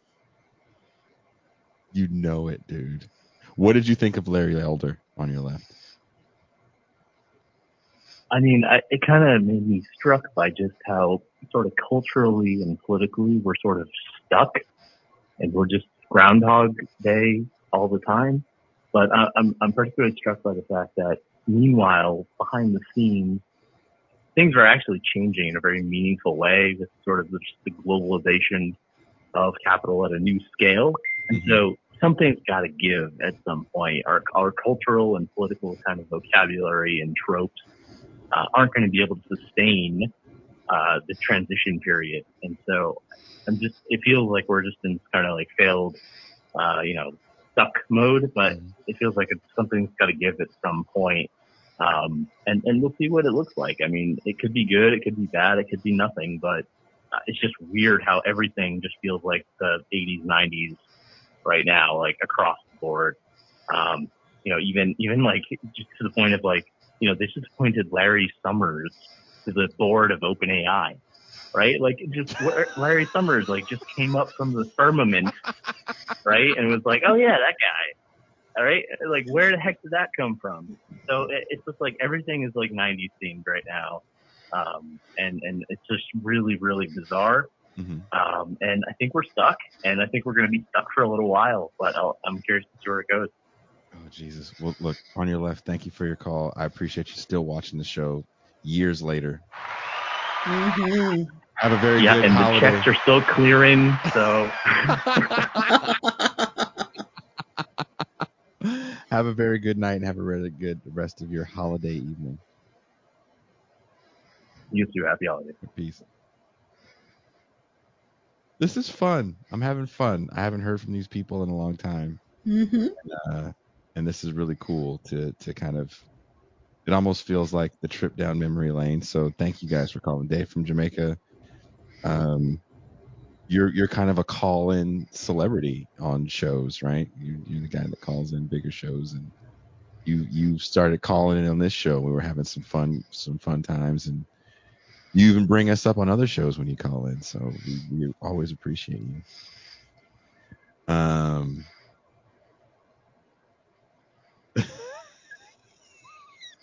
The other day, Tucson, Mm-hmm. that whenever they hear the theme music to this show, they do a double Soviet to a Hulk smash.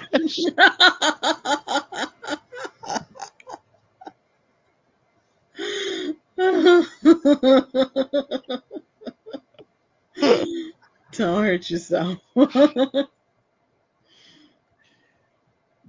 I can't speak for anyone else that works on the show. I will say that the show for everybody is definitely a passion project, but the thing that makes us enjoy doing it is you guys. This is going to sound corny, is you guys. I'm being totally serious.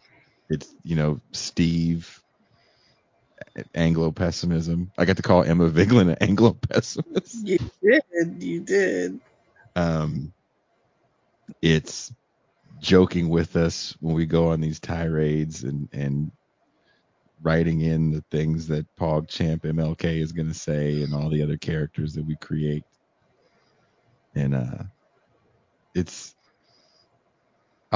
is one of those like vulnerable moments where you don't want to be too honest on air. It's like, it sucks not to be with your family sometimes during certain times of the year. Mm-hmm. But there is a bit of a family feeling I get from this show. So I definitely appreciate the people that bother watching and bother supporting. It enables us to keep doing it. We wouldn't be able to do it if people didn't support through Patreon and super chats and buying merchandise and all those things. Exactly. So shout out to Political Pain. I do it for the fans. Do it for the fans. Fans I don't have, right? I told you at my own book launch. This guy is like, it seemed interesting. I saw you on Left Reckoning. Oh, do you watch the show? No. Never heard of it. No. Ben Burr just walks in, dude's fucking mouth drops open. Jesus. Gotta stop telling Ben to wear those tight pants. Stop wearing those skinny jeans. Ben was wearing skinny jeans with a suit jacket and a Bernie shirt. The suit jacket was all popped up in the back from that.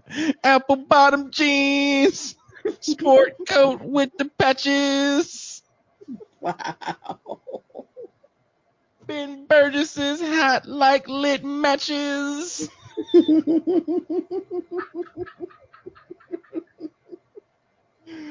If Ben is watching right now, he is going to be like, you're retarded. What's your favorite word now? Oh, sorry, guys. This is off air, Jason. I threw caution to the wind today. It's a holiday.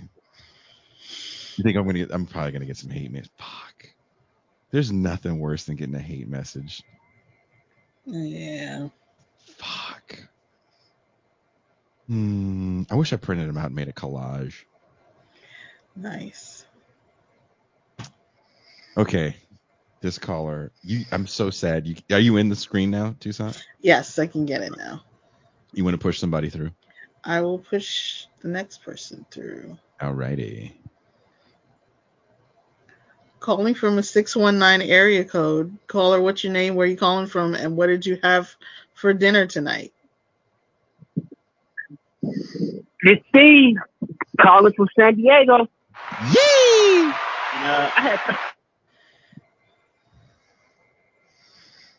I had turkey. Just regular shit. I went out to eat, had turkey.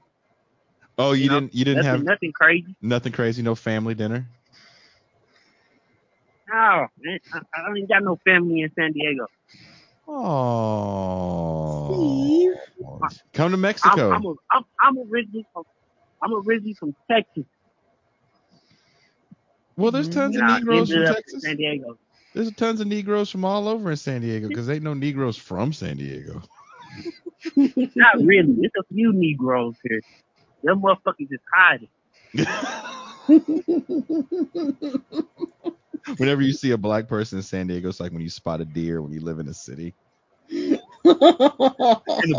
serious. You watch them drink water. A 40 ounce. So peaceful, so majestic. Negroes are so majestic.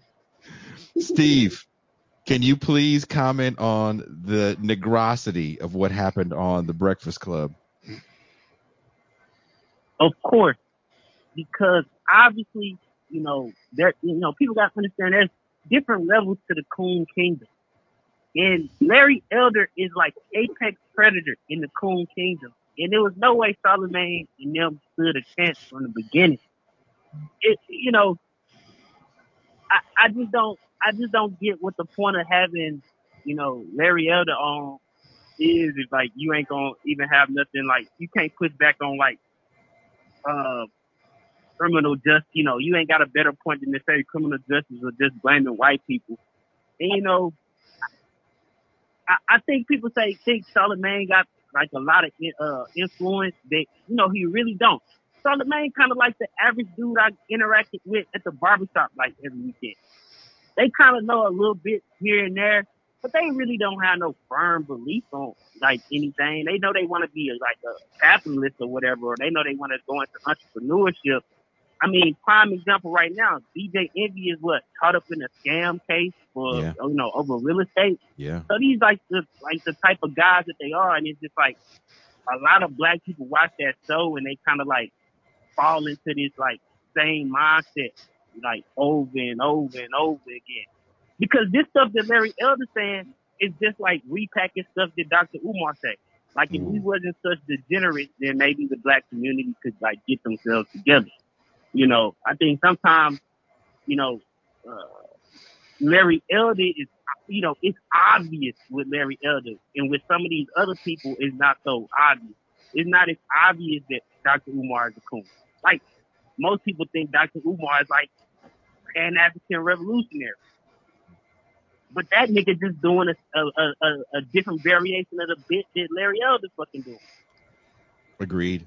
That's actually a really good point. But if you ask people about those people's politics, they will tell you that those two dudes got very distinct, different politics. Where the people who love Umar will watch the same clip of Larry Elder and say that they hate Larry Elder and Larry Elder is a coon. Once you tell and it's just like that level of confusion. But Steve, once you tell someone that black nationalism is a conservative ideology, they're going to look at you crazy. It's like, but it's conservative ideology. It's what it is. You don't have to hate it. Yeah. It just is what it is. So of course they're going to align. Their politics are definitely going to align. And I agree with what you're saying wholeheartedly, that Umar and Larry Elder are kind of saying a variation of the same thing. And why is Umar taken as this serious person? But again, because Umar does have a way of culturally relating to the audience at the minimum, where Larry Elder is just like overt and obvious that like he obviously not doing it for the audience he's critiquing or not.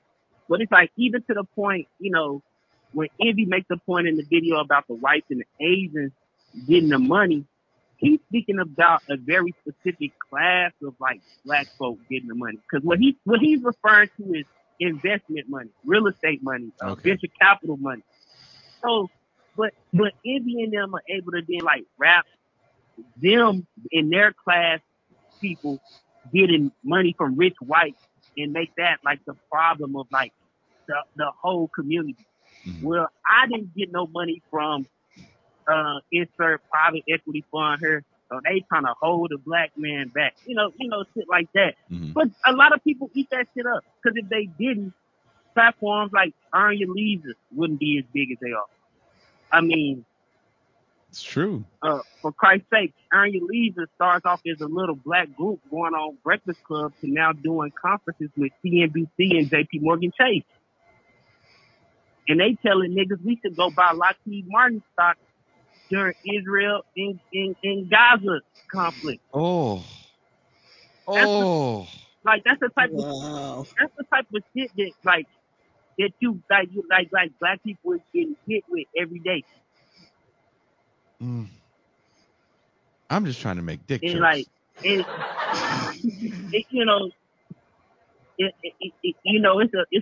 fucked up, But those is EYL and some people who got put on by Breakfast Club, and now look at them, and they able to package it culturally as if like they somehow different than what any other capitalist would want to do because they black. I mean, the greatest the greatest thing of capitalism is anti-capitalism right now. That's the greatest capitalism. And that's just kind of the cycle. It seemed like we kind of like stuck in of like everybody thinking, because like it's funny. I like to make these jokes and I like to joke about like Charlemagne and them and they politics stuff. But it do like when you meeting people like regular people and they kind of like believe in the same ideology. Like prime example, I grew up in the projects part of my life and all that type of stuff. Those people is some of the like most like people who've been in that environment. They hold this same kind of idea that everybody's scamming. Tisa got 6 kids and kicked her baby daddy out so she could stay in the project for $50 a month. Like that's a very common thought process. Yep. From people who like actually engage with, because obviously if you live in a poor community, you're more likely to engage with people who want social services and whatnot. But that's a common idea even amongst people who own social services themselves. That's true. That is very true. Is that I only get $150 in food stamps, but Tisa gets $650 worth of food stamps because she's a scammer. Yep. And so it's like I kind of hate when like we call everybody like a neoliberal, because I think being a liberal or a neoliberal is like a conscious like thing. Like Hakeem Jeffries and them are consciously making like political decisions that they like understand and how it benefits them. But when we talking about like the Charlemagne the God, he's not consciously like thinking about is he a neoliberal or is he like a Democrat or he's not thinking like that. Mm-hmm. That's not the frame that he worked from, and that's not the frame that most people work from. I think agree. Most people just kind of like see what's going on in their immediate life. Charlemagne is a dude who's been locked up, who's been a crack dealer, who was Wendy Williams' hit dog to start off his career. I don't think this dude really politically savvy. Motherfucker was selling crack.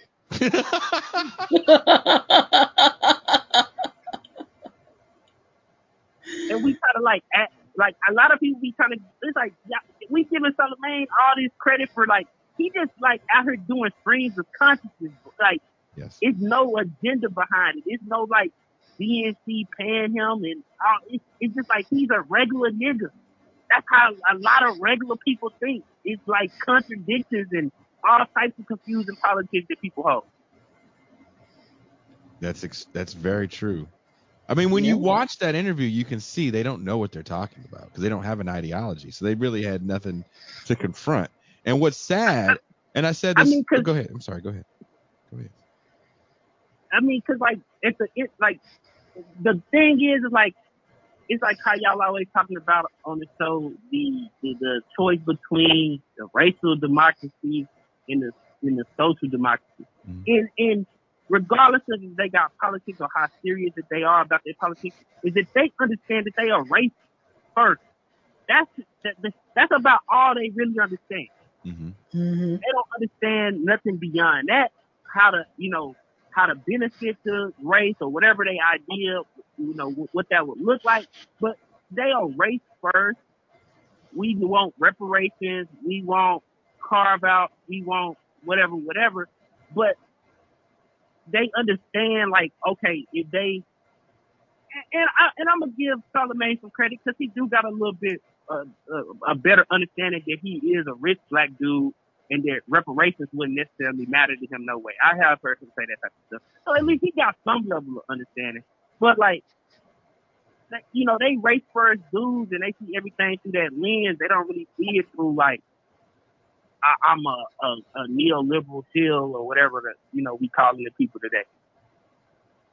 I don't like calling regular rank and file people neoliberals like that because it's just silly and you're just saying a word that makes you feel like you know what you're talking about. Yeah, I agree because I just don't think that's the.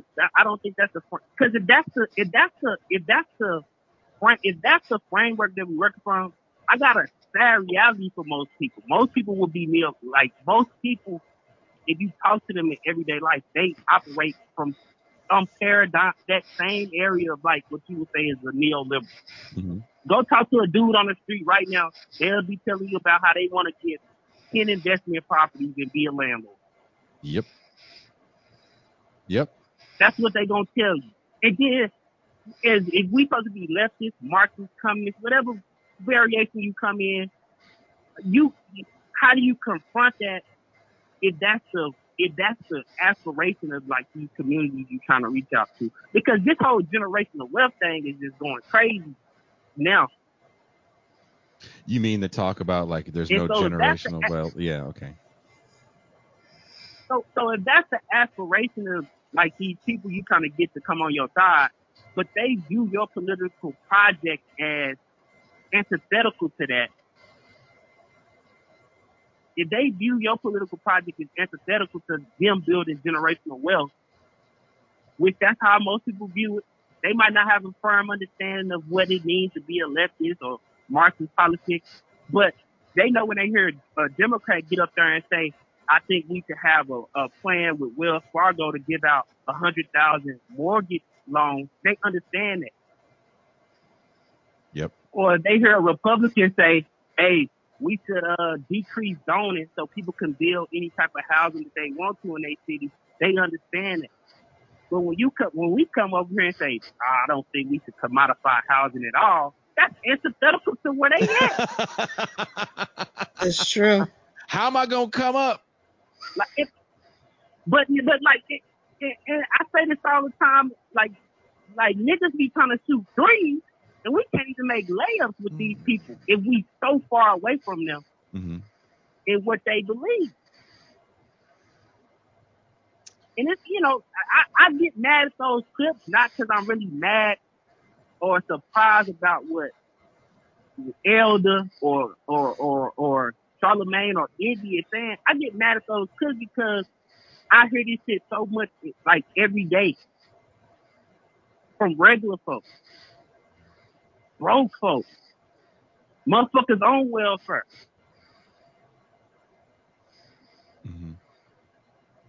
This I know sound just like Elder.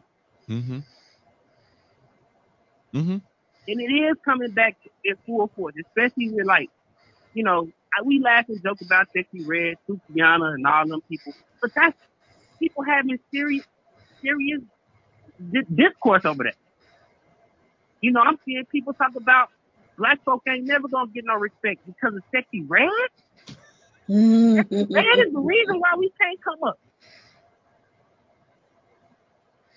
I will be playing a Sexy Red clip later in the all show. This stuff that, all this stuff fall into kind of what Elder is saying. And if you're a person who uninformed, if you hear like the fat dude who was watching the clip, if you see Elder talking and you don't know nothing, you say, damn, this nigga Elder really talking. This dude really spitting something. Right? Yes. Right? Presentation is everything. That's my problem with the way that those dudes approach someone like Larry Elder and couldn't push back on it because of people lifting up rappers like Sexy Red and Sukiyuki. I refuse to call her by that fake name. Because they want to put these people on a pedestal and say, this is kind of what your culture is. This is where you people are now in 2023. It's rapping about doing vile sex acts and actually being mooches off the system and having incarcerated babies' fathers, not husbands.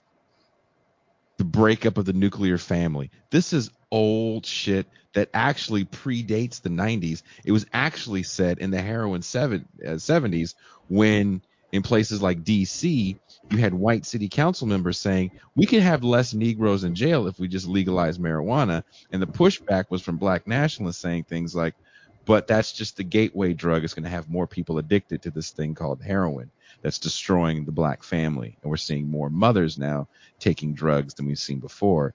And now we have all these wayward children. Larry Elder is just saying the same thing. And it's crazy because somebody earlier in the chat was like, it seemed like we just doing like the 90s all over again. Obviously, I'm born in like 92, so like Jesus I can't say all we doing the 90s all over again. But it's like these points like you make it now, like you say, they make the point about marijuana or weed, whatever you calling it. Mm-hmm. It's making the men effeminate, and that's why they don't want to be fathers no more. It's just like every time you think you like getting over the hump, where you think you had a breakthrough, people think we had a breakthrough, in 2016 or 2020, and you see all these crazy stats where people be like, well, young black people like Bernie. I got some news for y'all. If all young black people voted, and if they voted for who they thought represented them the most, he getting dog walking that in that demographic as well. Yeah. Yeah. Because it's just a diet that we get. It's crypto, it's forex, it's real estate, it's earn your leisure, it's all of this stuff. Because the people who typically, if you go look at the all the numbers and stuff, people had all this great hope for like in Bernie Sanders. I'm not here to brag to say I told anybody so, but it's just like under the current conditions as it's constructed, it was no way he ever was gonna win. Even people say, well, if everybody didn't drop out, even if everybody didn't drop out, under the current conditions, there's no way he could win when you going down south and you getting whacked 80 to 20. Mm-hmm. Mm-hmm. That's the system. You have to win South Carolina. You have to win Mississippi in the primary. I get it. It don't matter in the general. I get all that. But under the current system, that's the reality. You got to win those southern places. And he was getting whacked in them places 80 to 20, 75 to 25. Mm-hmm. And so if any project is going to be serious, they're supposed to be pushing like leftist politics, like at some point people going to have to come to the realization that unless you're saying we're going to go full out actual physical confrontation revolution. That's one of your options. Or you're going to get somehow involved in the political process. I get it. People say, I'm anti-electoral politics. Republicans and them other motherfuckers and Democrats don't care if you anti-electoral politics. They're going to pass whatever the fuck they want to pass if they in there. And if you ain't there to stop it. like people, like, I'm just being honest. Like, if we don't, because we can't tell people not to do one thing if we not willing to go full out the other way. Look, Steve, I agree with you. Because just saying we gonna march and protest and we gonna do this and we gonna do that, unless we saying we gonna go full out physical confrontation revolution, then anti-electoral politics don't mean shit then. It really don't in the grand scheme of things. What has been anti-electoral politics for the left done for the past 60 years? Niggas still crime. Steve. Because we think it's cool, or we think it's we think it's cool, or we think it's a flex to say, well, I'm bigger than the electoral process. Okay, that's fine, that's dandy. But I'm just saying, you missing out on opportunity to actually like have power in certain places and try to stop something. Steve, thank you. That's just weird to me. That's just weird. I'm gonna get off the phone because I rant on this motherfucker all night. I'm just tired of getting yelled at. My bad, man. I know you're not yelling at me. I know you're not yelling at me, man. I'm not yelling at y'all. I know you're not yelling. I'm mad too. I'm mad too, bro. I'm frustrated with you because I didn't watch that video here. Steve, thank you very much for your phone call. We got a bunch more callers, and I haven't taken the number off because I'm being stupid. Steve, thank you, and please keep watching the show. Hope I don't let you down.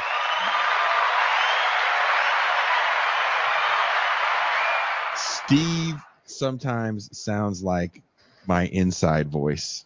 Yeah. And if you ever know me outside of the show, there's a lot of Steve that comes out of that I was going to say comes out of my mouth. That wouldn't have sounded right at all. Ooh, hey, yo. Hey, yo.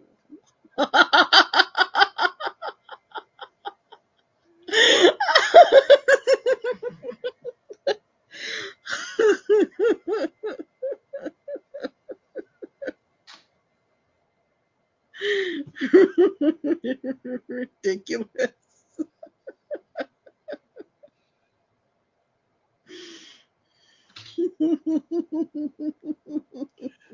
Sorry.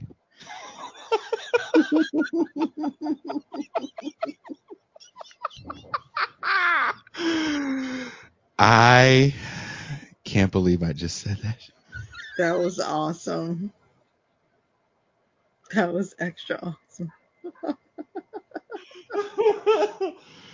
I was so exhausted last night when I was doing the pitch for this show. I said, you can call and just get whatever you want off on my chest. Get whatever you want off my chest. Yeah, bad lefties. Bad lefties.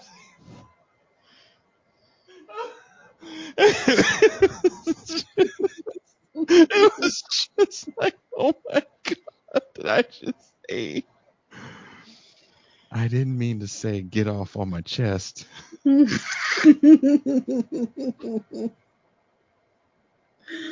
Oh my gosh.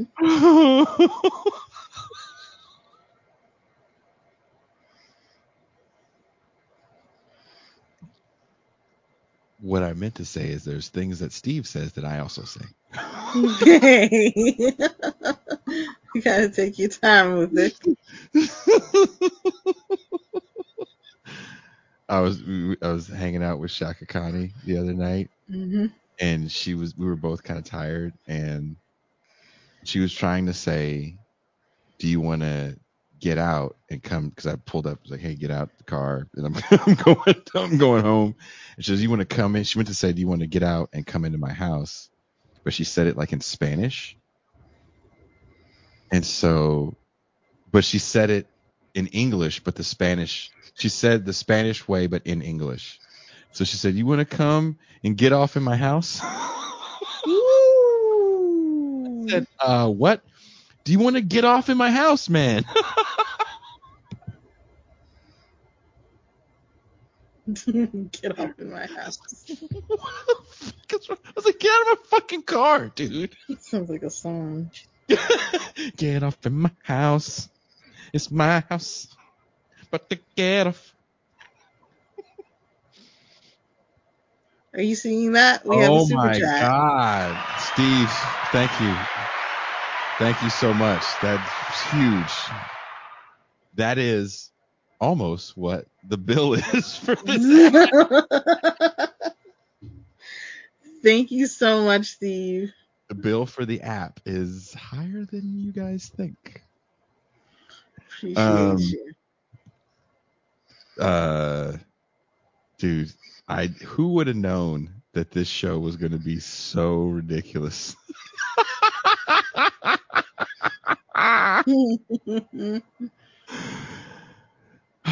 Okay, Tucson, we got some more phone calls.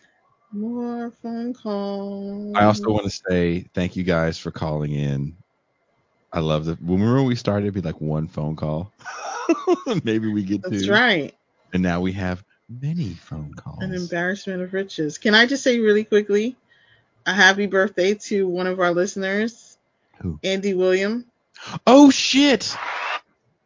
Andy isn't a listener. Andy is a personal friend. That is true.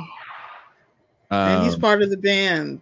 Andy's part of the band. Andy's definitely part of the band. When I see Andy in New York, it's just, you know how when you see your dude and it's just like, y'all gonna do the Color Purple hand games when y'all see each other?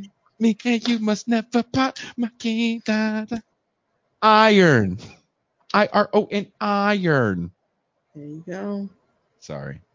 Happy birthday, Andy William. Happy birthday, Andy William. And we should watch The Color Purple for movie night. We should. Every time, without fail, Waterworks when Suge Avery goes back to the church. I've watched The Color Purple probably 147 times. I've watched The Color Purple on network television. 147 times. I've watched The Color Purple when it came out on cable. I read the book as a child. The book is really good. Every time Suge Avery comes back to church, God is trying to tell you something. Are we ready? God is trying to tell you something right now. Calling from a 608 area code. Caller, what's your name? Where you calling from? And what you have for dinner? Hey, this is Andrew. You hear me? Yes. Is this Andrew the All artist? right, hell yeah. This is the other Andrew. Yeah, Okay. This is the artist Andrew. Oh, hey. I had a turkey and a key lime pie I made. It was pretty good. The first time making it, so I'm happy about that. Oh, and, congratulations. I actually have an interesting story. Mm-hmm. Thank you. Yeah, well, I had an interesting story about artificial intelligence in art. I had an experience with that recently with my work. So I sent in some sketches I told you about the person doing the illustration about the castles for the concentration animal feeding operations. And I sent in the sketches, and then they sent me back these AI mock-ups. And they're like, no, we want you to kind of go more towards like this. I was kind of like that at first, but I just did the illustrations and kind of more in that style. And they really liked them. So thankfully, I think my job is safe for now. They don't want to replace me quite yet. So that's good news. Congratulations. Very good news. Something to be thankful for. Yeah. And also, fuck the Detroit Lions. The pack is back. Uh-oh. Sports ball. Wow. You want to be that guy today, huh? Sports ball talk. I'm that guy. Listen, man, that is also something to be thankful for. because, man, losing to the Detroit Lions for a couple is rough, man. It was rough. And now the Packers back, so happy about that. You know what? Congratulations. Shout out to the Packers. They beat a very good Lions team. Shout out to the Packers. You got it. Hey, they beat a very good Lions team. So shout out. Yeah. Hell yeah, man. Well, we were saved by the Thanksgiving curse. You know. Also, for those that don't know, Andrew is the person. Andrew is the artist that made the poster. That made the poster for the Kayfabe movie. Look at that. For all the donators that donated in the poster section, those should be going out soon next month. We printing them up and doing the whole thing. So, Andrew, anything else you want to get off on your chest? No, that was it. Everything's off the chest, and go Pack go. Thank you very much, Andrew. Have a very good night and a happy holiday. Thank you for calling. I still can't believe we joked about that for at least an hour and a half. That I was like, anything you want to get off on my chest?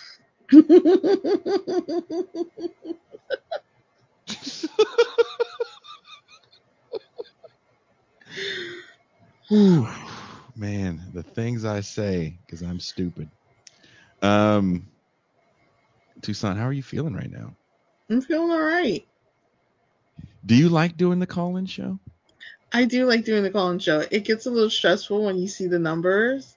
Yeah. Like how many calls there are, and you're like, oh, I hope everybody gets in. I don't want anybody to hang up. Mm-hmm. Yeah, that stresses me out a little bit. Because you feel bad, because you feel like when they hang up, they're like, man, fuck these people. It could be anything, but that's what I think it is. Fucking grandstanding pieces of shit. He already said that. Who do you think you are? You're not fucking Sam Cedar. Right.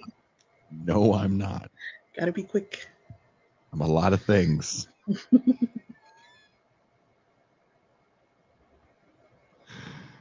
Can you imagine if Sam Cedar did any of these jokes on his show?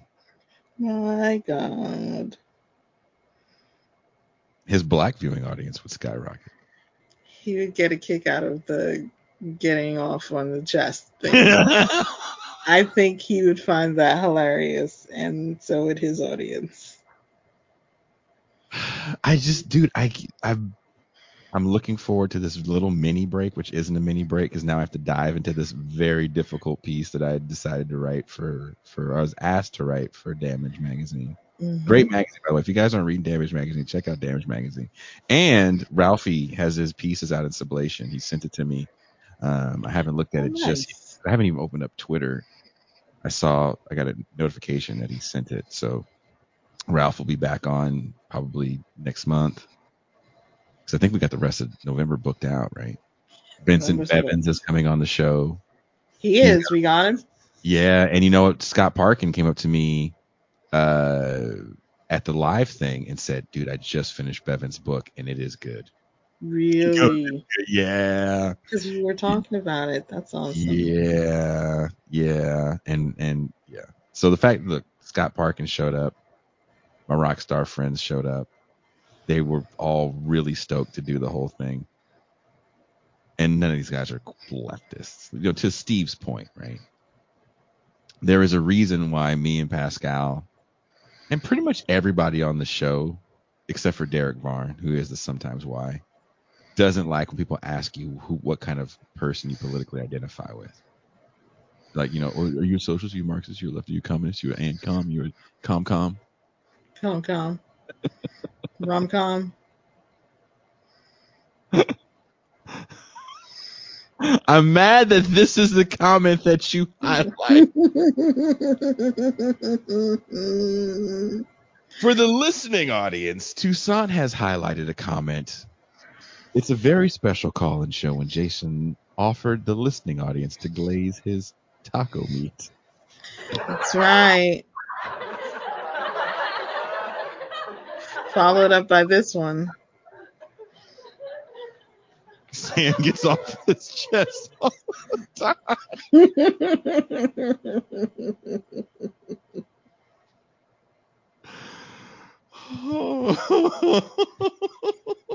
Oh, this audience.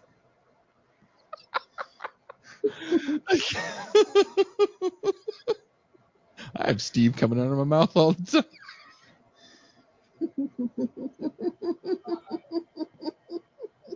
God. That was awesome. I don't try. And you can see it's not all scripted, right? So funny. This was the most non-scripted show we've done in a long time. This is extra non-scripted. So these giggles are all natural. If you guys are enjoying giggles like this, join us in the champagne room. That's true. We definitely get serious sometimes. Mm-hmm. As people will tell you, I will depress the hell out of you. Yes. But more often than not, our goal is to have a good time. That's like our good time break. We do the first hour. It's usually a heavy first hour. And the champagne room is like, okay, let's decompress. Let's laugh a little bit so we can go about our day. I can't have you guys depressed watching news crawls all day. Mm-hmm. And I can't have you guys on Twitter having like fights with people. Fuck that shit, dude. You can't have them on hold while we're paying. Oh, dude, you're over there talking real shit. Real shit. I do want to say this one thing. Mm-hmm. No, I'm not going to say it. Fuck it. Yeah, get the calls through. Fuck it. Fuck what I have to say. Okay. Calling from a 559 area code. What's your name? Where are you calling from? And what did you have for dinner? Brothers and sisters, this is Eric from Fresno, and I'm calling from Minneapolis right now. We had spaghetti. We did the non-traditional Thanksgiving, so it was pretty fun. Nice. Well, how is the weather in Minneapolis? I have to ask. Is it snowing? It is not. It's actually amazingly dry, and I guess everybody's been calling for an unseasonably warm winter. It hasn't really rained. It's pretty cold, but it's not like, horribly frigid. And I would say it doesn't remind people why it's Minnesota yet until it gets to about January or February. But that's even kind of like global warming, I've been saying lately, because thank you, global warming, for making Minnesota winters actually bearable for people who want to come to live here. I've experienced the Minnesota fall, and I was like, Jesus, fuck you people. It's fucking frighteningly cold over here. But you didn't call to talk about your weather in Minnesota. What is on your mind? What would you like to get off on your own chest? Oh, well, amazingly enough, I'm sure you've seen a lot of Larry Elders. I definitely see a lot of them in my line of work. I'm actually in the tax racket, and it's just a matter of dealing with them. I was just going to chime in with that.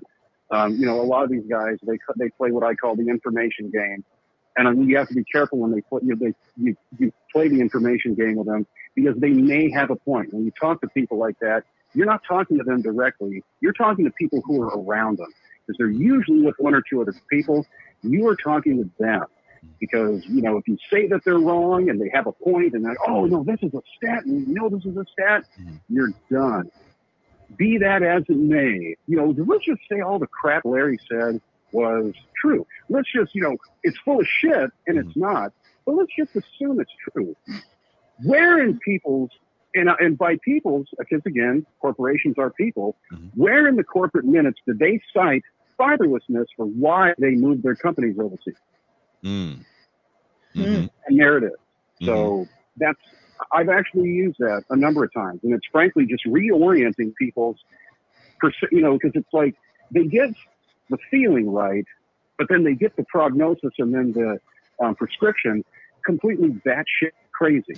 You're dealing with a real fear, real anger, a real angst.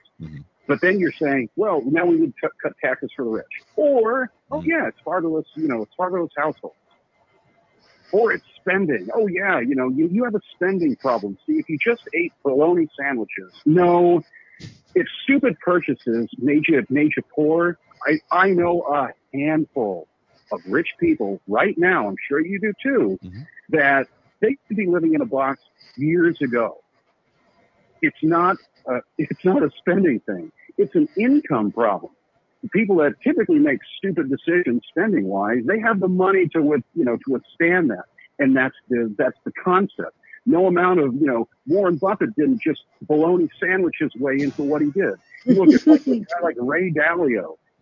That's not what he did. He'll sell it. He is one of the, if he is a genius of any kind, it is a genius of marketing. That man married into a obscenely wealthy family. And he acts like, oh no, it was my principles.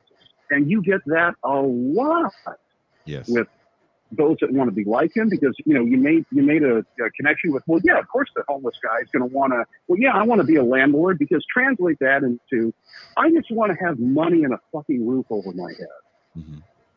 And it's the same thing like with reparations. It amounted to just winning the lottery. Yeah, who the hell wouldn't want a shitload of money for what, a passing discretion? But the one thing that they can never do, that they never seem to do, what the hell does fixing a past wrong have to do with what you are owed right now as an American living in this country? What does that have to do with anything? You should be given that right now, just by virtue of being born in this country as an American. That should be just the bottom line, the floor.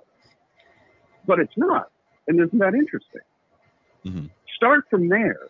And hey, Joe Biden, I'm not a huge fan, but he's not the some bitch that hired you and then fired you because, well, I brought a bunch of these guys over from India, or we just moved our, call center, or we moved our plant down to a right to work state in Alabama. Whoops.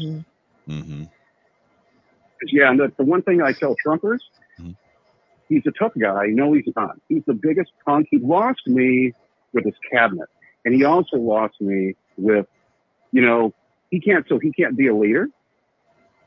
You need to tell me you can't be the first one to say, you know what, I'm moving all the production into the United States. I'm going to employ all these people. All these immigrants that I hire for my resorts, I'm going to fire them all, and I'm going to hire red-blooded Americans that have been born in this country 2 or 3 or 4 generations with papers. He didn't do that, did he? Because it doesn't make any financial sense, quote unquote. But you can't be a leader? That's not, again, they always go to, well, it makes business. Whoa, time out. You're the tough guy. You're the leader. You can do what you want with your company. You mean to tell me you're not in control? You're not the tough guy? You mean you can't? And start chipping away like that.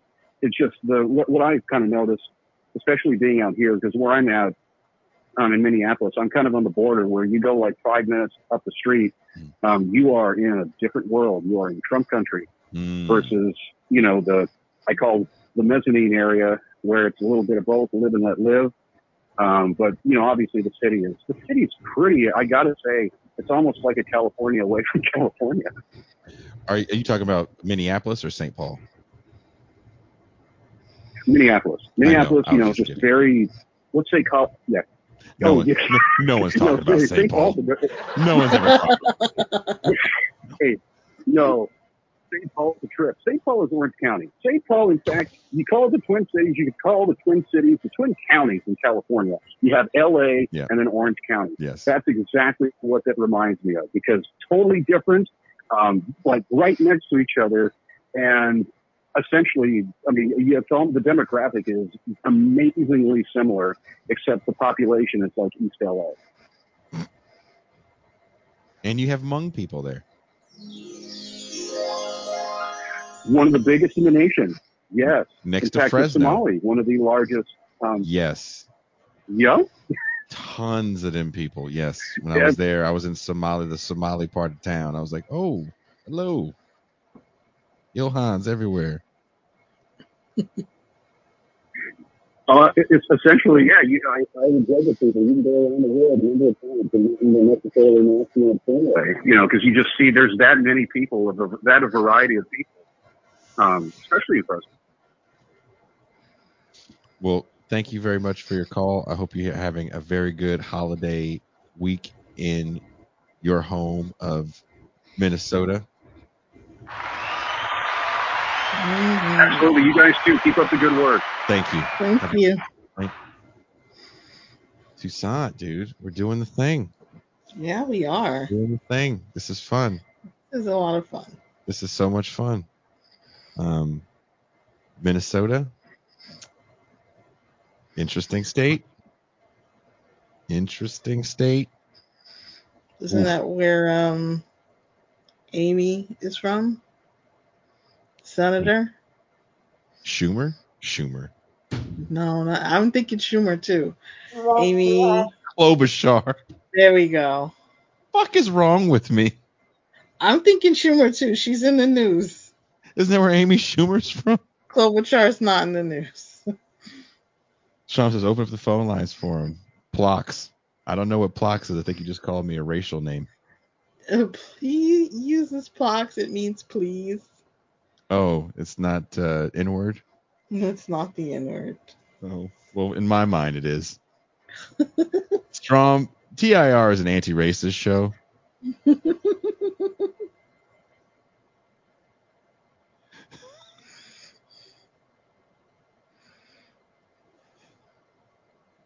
I want to do a Slick Rick rhyme so bad. What is wrong with you? Ever since I started doing the Slick Rick rhyme with you the other night. Oh, you're stuck. All I can hear is Slick Rick. And I just keep seeing that album cover like this. Him saying racist shit. Oh. Ridiculous. If you guys are patrons, please go back and listen to the Tuesday night show. Or was that Thursday night? Wait, this is Thursday night. So listen to the Tuesday night show. Yeah. That's November 21st, Champagne Room, where anti-racist, racist Slick Rick and Osama Barack Obama read the letter to America, and Slick Rick raps it. Please. That was a lot of fun. That was too much fun. We had a good time. Did PogChamp MLK? He didn't come out there, but PogChamp MLK came out last night on the sports show.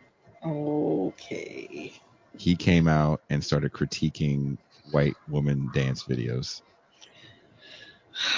Just happen to have those. Yeah, I have to keep them in the arsenal. Jason's letter to Argentina.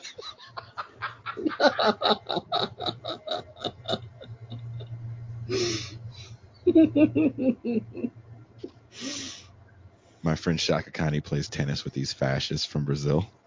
Oh my gosh. He's totally serious, right? Because no one will play tennis with her, right? And she met these Brazilian fascists. And she goes, they love Bolsonaro. I was like, because they're fascists. She's like, I don't talk politics. I was like, Connie, how do you know that they like fucking Bolsonaro? How does that come up in casual conversation? That's true. Hey, are you thirsty? You want some water? I love Bolsonaro. That's weird, but are you thirsty? You want some water? Like, that never happens. That's not how that shit works. Right? Fascists. And so Connie has her tennis day, right? So I'm like, are you going to play tennis with your fascist friends? She goes, oh, stop it. And so when I saw that the Argentina elected the guy, I can't think of his name right now, the new president that wants to create a market for organ sales, for human organ sales. Okay. Connie, I bet your fascist fucking friends are going to love this guy. And she goes, Jason, look at Homegirl's Instagram. And it's just like celebration videos of the Argentine dude. Oh my gosh. You were right. I was like, why did you think I was lying? Like, who talks about Bolsonaro randomly? And they say like mean shit about Mexico and they live here. It's like, dude, fuck those people. You really need a tennis partner that bad? Yeah. Wow. You know, you're not coming down here to play tennis with her. Would you play tennis with her? I would if I knew how to play tennis. Connie don't know how to play tennis. Chasing. Wow. Both of you guys looking like a Benny Hill video. Probably. That's what I looked like when I first played tennis. The ball is so small and the racket's so big. You think you can hit it, but you can't, man. Dude. Yeah. So look, we have some more calls. We have to get to the rest of these calls. Oh, we lost a call. Push through. Caller. We lost a call. Toussaint will sing you a Negro spiritual before the show is over to make up for losing the call. We lost somebody. We were long talking. David said they elected an incel. Calling from an 805 area code. Caller, what's your name? Where are you calling from? And what do you have for dinner? Hey, you guys know who it is. It's Joe Payne, Political Pain. What's up, Joe Payne? My homie from the Central Coast. What's happening, dude? Yeah, dude. I'm in LA with the fam over at the grandma's house for Thanksgiving. Are you going to come down 3 more hours and say hello? I don't have, you know, bro, my passport. Everybody treats me like the fucking drive. Everyone treats me like the ugly dude that just keeps asking the girls to prom before he shoots the school. Heather, will you go to the prom with me? Oh, sorry, Herman. I'm sorry, Jason.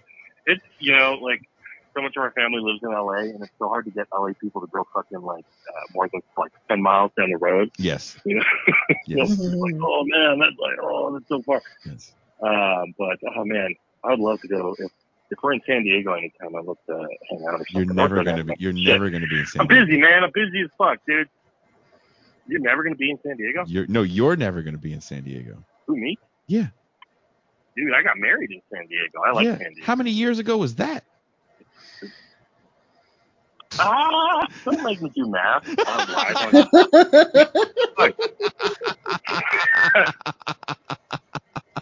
You over here I'm in the acting like humanities, bro. Jesus. You over here acting like you finna. Oh, I'd go to San Diego every other weekend. Man, you ain't been to San Diego since you got married. Yeah.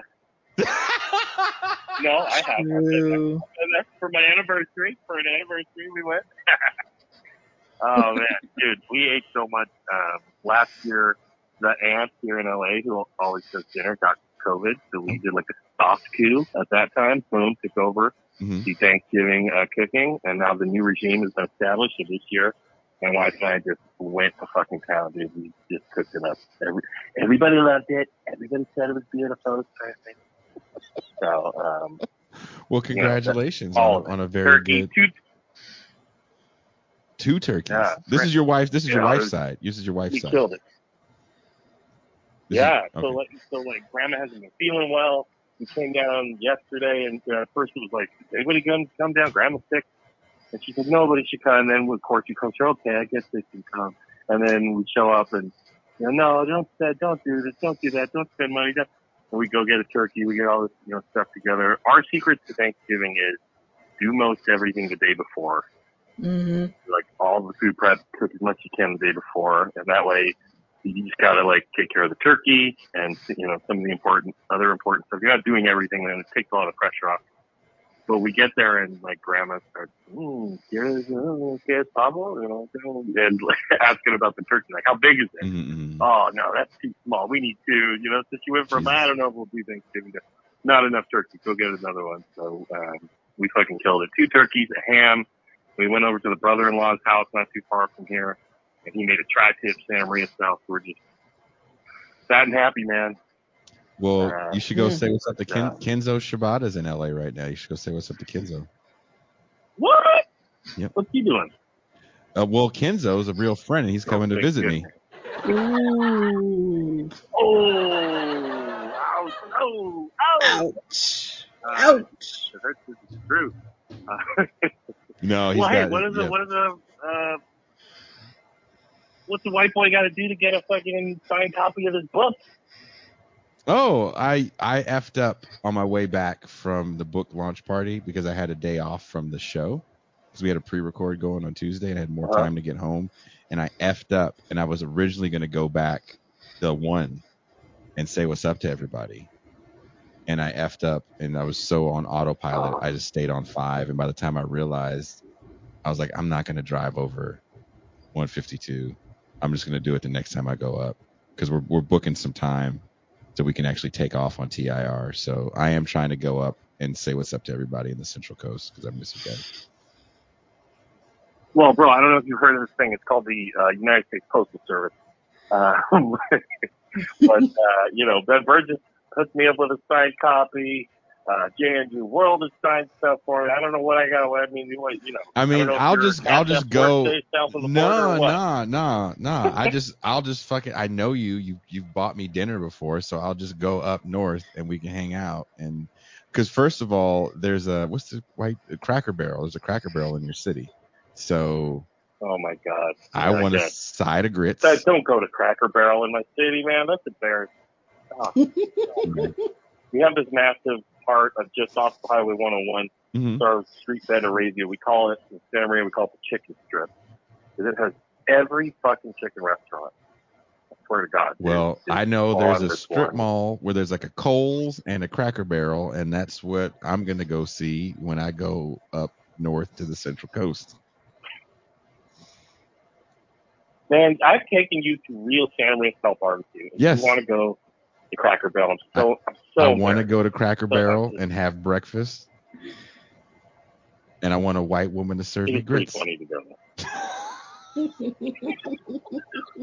And we could just talk about Adorno and all the commie shit as loud as we possibly can. I love doing that. I love talking loud about shit that makes. We could, or you can introduce me to your wife's hot single friends. Introduce you to my wife's what? Hot single friends. Hot single friends. You just laughed. My wife works in cosmetology. So she does a lot of. She does nails, and she does she's like the Cosmos. So she does nails for all these these girls who are in the beauty industry. And I would just keep driving down the 101, my friend. Just keep driving. These are chicks who'll tell you. These are chicks who'll tell you not to get the vaccine because you don't want chemicals. You don't put those chemicals in your body, but you can see their face and you can see the chemicals that they've injected into their bodies.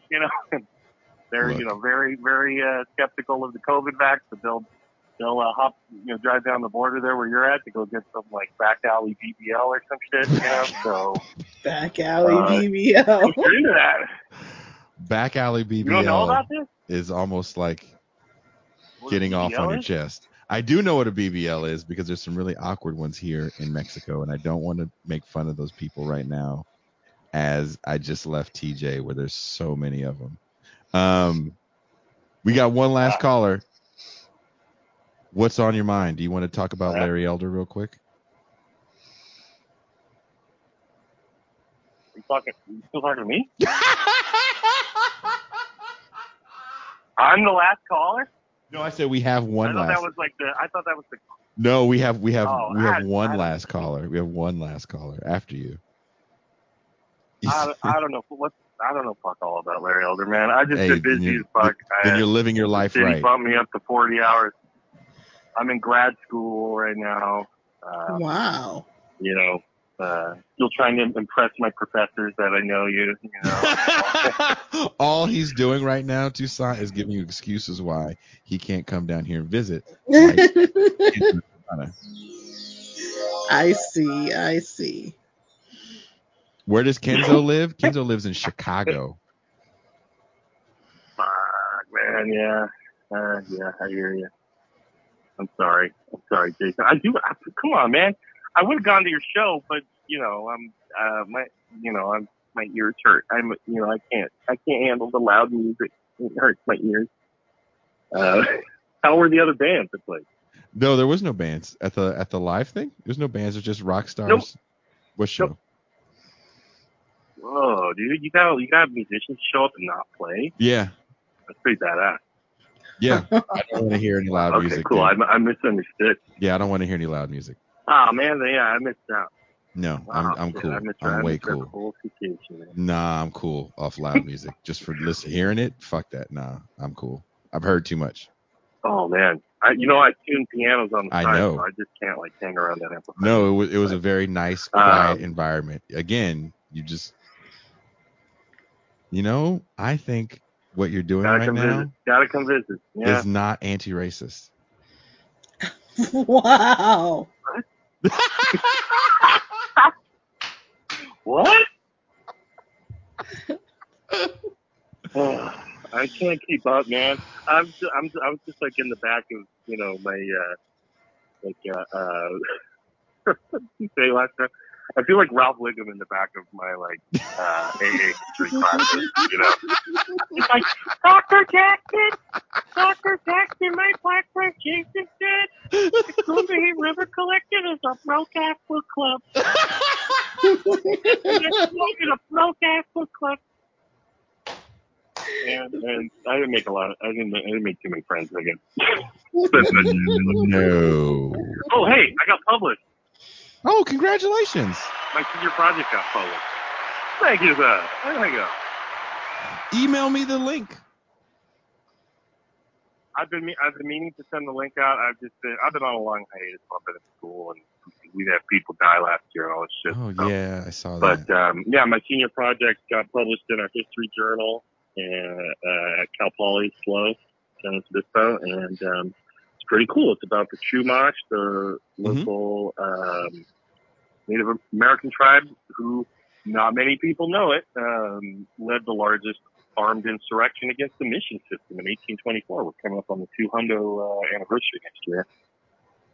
And I did a literature review, and I brought up Gramsci, and it was a lot of fun. Well, can you send me the link, please? I'll send you the link. I'd love to talk about it. I don't know if I'm allowed on the main show until I get my master's or my PhD. I know how it is. You're kind of making me seem like a real piece of shit. Oh, thanks a lot. Thanks a lot. It's good to know that I'm a great big piece of shit. I know. It's a very prestigious show. You're like the Amy Goodman of black communist YouTuber or whatever.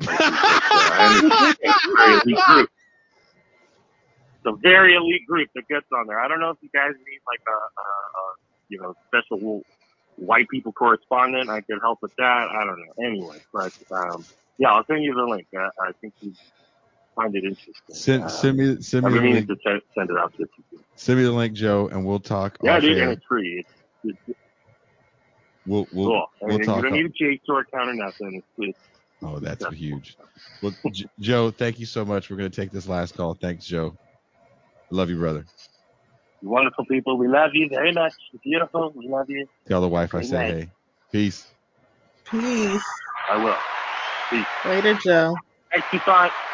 Joe Payne is actually a really fucking nice dude. I believe it. He looks like a really nice person. Seriously nice guy. He's got like great marriage. You know what I mean? Yeah. Super, super nice. The comments in the screen that people were writing about Jason I Can Fix Her Miles. Yes. Hilarious. Steve just wanted to apologize. For what? He said he went back and listened to his little part. There's a little delay. That's why I was cutting you off. My bad. No, that's fine. There's a 4-second delay. And we know it, but you guys don't know it. There's a 4-second delay. I wish you guys could see me in real life just strike out with women. Oh, man. I totally struck out the other day. Can I tell you real quick? Oh, you struck out recently? No. Oh, look at you. You're like, no. This shit is... I used to make fun of my ex for striking out. Mm-hmm. So he told me once that he was at the supermarket and he was getting his stuff checked out, and the cashier was really cute and was checking him out. Mm-hmm. And I was like, yeah, right, nigga. She was checking you out. She's checking out your groceries. She's checking out everybody. So fucking. That's her job. She's checking me out.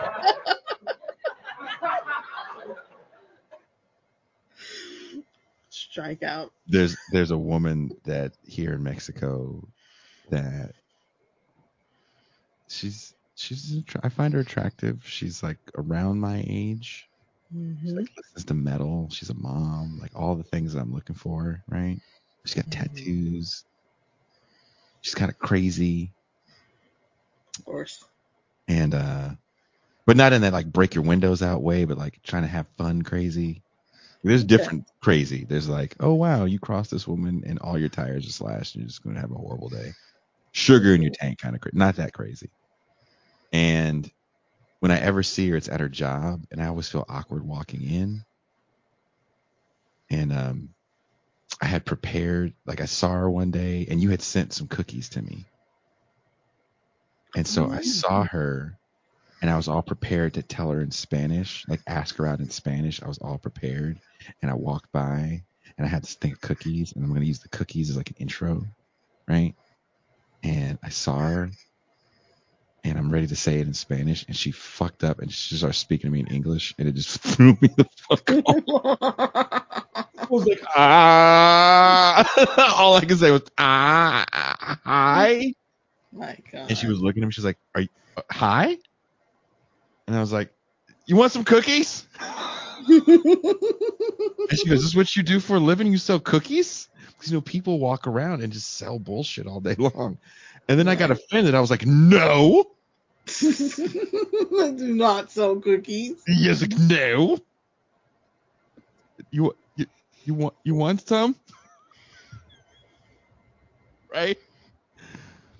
That was, and so yesterday, I was walking through saying hi to someone else where she works, and she happened to be working, and she was by herself, and I could have walked in, had a whole conversation, right? Because that's what normal people do. And I'm not even trying to be funny. This is what I did. I saw her, and she saw me, and her eyes light up. She's like, and I see her, my eyes light up, and this is all I could do, Tucson. And then I ran. Wow. How old are you? I do not sell cookies. Now date me. Wait, it gets worse. It gets worse. Oh my gosh. So the woman that works at the post office place, I'm talking to her and hanging out. I bought her lunch, and we're talking, and then the girl walks by, and I was like, oh my God, that's her. And she goes, who? I was like, the woman that I've been telling you about that I really like. She just walked by, and she goes, okay, well, you gonna talk to her? I was like, I should talk to her, huh? She goes, yeah, you should. Like, this is how bad I was afraid. So she walks to she's now like damn near across the street, and I just yell her name.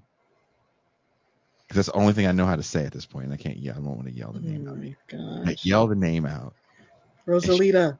Rosalita. You know what? I'm going to type in what the name is, because it sounds like it's an old black person name to me. That's her name. There we go. Is that an old black person name to you? Yes, but you'd be amazed how many other people have it. So I yell out her name, and she turns around, and she sees me, and she walks back. And I'm like, I don't know what to do now. And she shakes my hand. That's coming. Chase, you have to have some game at some point. You got like 10 kids. Maybe I took the blame for somebody else. They don't really look like me. But yeah, only thing I could say to her is she walks back, shakes my hand, and I go, hi. She's like, hey. I was like, what are you doing in the weekend? Oh my gosh. Her response to me was, I don't have a phone. Really? Yeah. She goes, I don't have a phone, and I can't really respond to you. So if I get a phone though, and you're around, I was like, so it's a maybe. Oh my gosh. I strike the fuck out. This even And Jason's possible? holding a boom box. Say anything. Me and Connie just we got a boom box the other day. Did you really? I have a fucking I want to go get it right now for you guys. I have a boom box. Let's take this last call before we do embarrassing shit so you can I already said how horrible of a man I am, so God. I'm gonna get this last call, Toussaint. Yep. Mm-hmm. Calling from an 818 area code. Almost read your full phone number. I'm sorry. I almost kept going. Oh wow. Oh. Oh shit. What's your name? Yeah, What's this your is number? Lenny Powers from Parks Unknown. Lenny Powers, Parks Unknown. Thank you for calling, Lenny. What is going on? I'm sure you have something to say about Larry Elder. Not necessarily, considering that I found your show in between Revolutionary Blackout Network and Black Fire Media. I don't have much to say about Larry Elder. Good answer. Good answer. Don't watch me on Sabby Sab show then.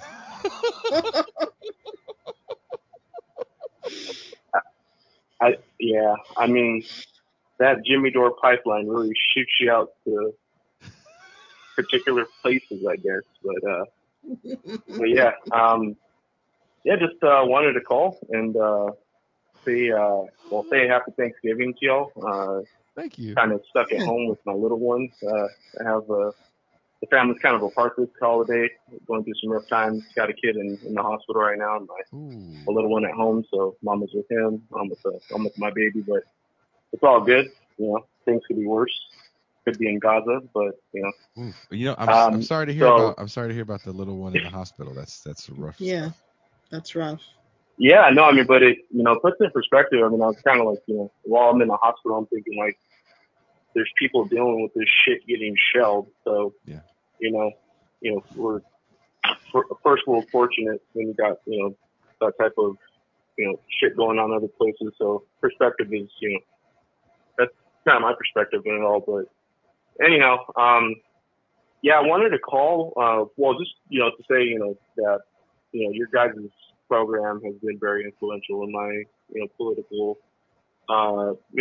education. I want to thank you guys for that. I wouldn't have found out about Norm Finkelstein, and then also kind of the way that shaped my view on the Israel-Palestine conflict. Mm-hmm. And that's been really helpful for me, kind of getting an idea of where like sources to go to and looking at I would say that conflict over through like a historical lens. So it's really it's really awesome that you kind of get like plugged into these different different thought leaders in these areas and being able to also talk about Ben Dixon and his wife and the Destiny double triangle there.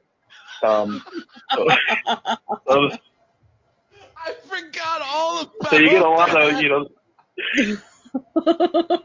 hey, that's Ben Dixon. Come on now. Oh my god. Oh my god. I totally forgot we ripped into that dude. We did. That was fun. Yeah, it's. Oh. I could just think. I'm thinking of like the Ben Dixon in the corner with the cuckoldry, just saying, "Give it to her. Don't be. Come on, Destiny. Don't be a bitch. Don't be a bitch." And just just trying to lay into it, mid semi, and then also finally just full soft and just not living up to the expectations. Just crying. Trust me, that boy, man, he's from just crying, crying. And then Dixon pulls out just a giant slave cock and just starts fucking and shit. See that? You hear that sound? That's my nuts bouncing off a black ass. Okay. And then just him smoking I don't know why I imagine him smoking a big old stogie while he's doing it. He's looking at him, mean. God, so much. And Destiny just gives up. He's just in a bathrobe, in like a Marriott bathrobe in the corner, and like those little fucked up little rocking chairs, or it's like that weird chair that's in a hotel room. Shouldn't be there. Because Ben Dixon's not hosting, that's for sure. Oh my Jesus Christ. Tucson, can you imagine we do this shit on air and we never get in trouble? Oh my gosh. People can't know. Steve said, hey, Jason, I was dangerously horny.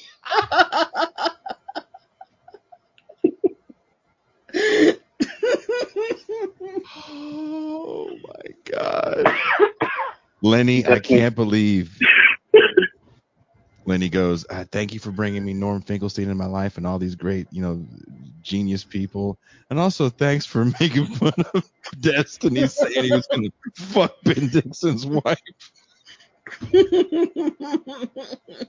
That's just the spectrum of and the balance of what you bring to the table and what This Is Revolution I feel is all about. It's the political education and just thinking about destiny.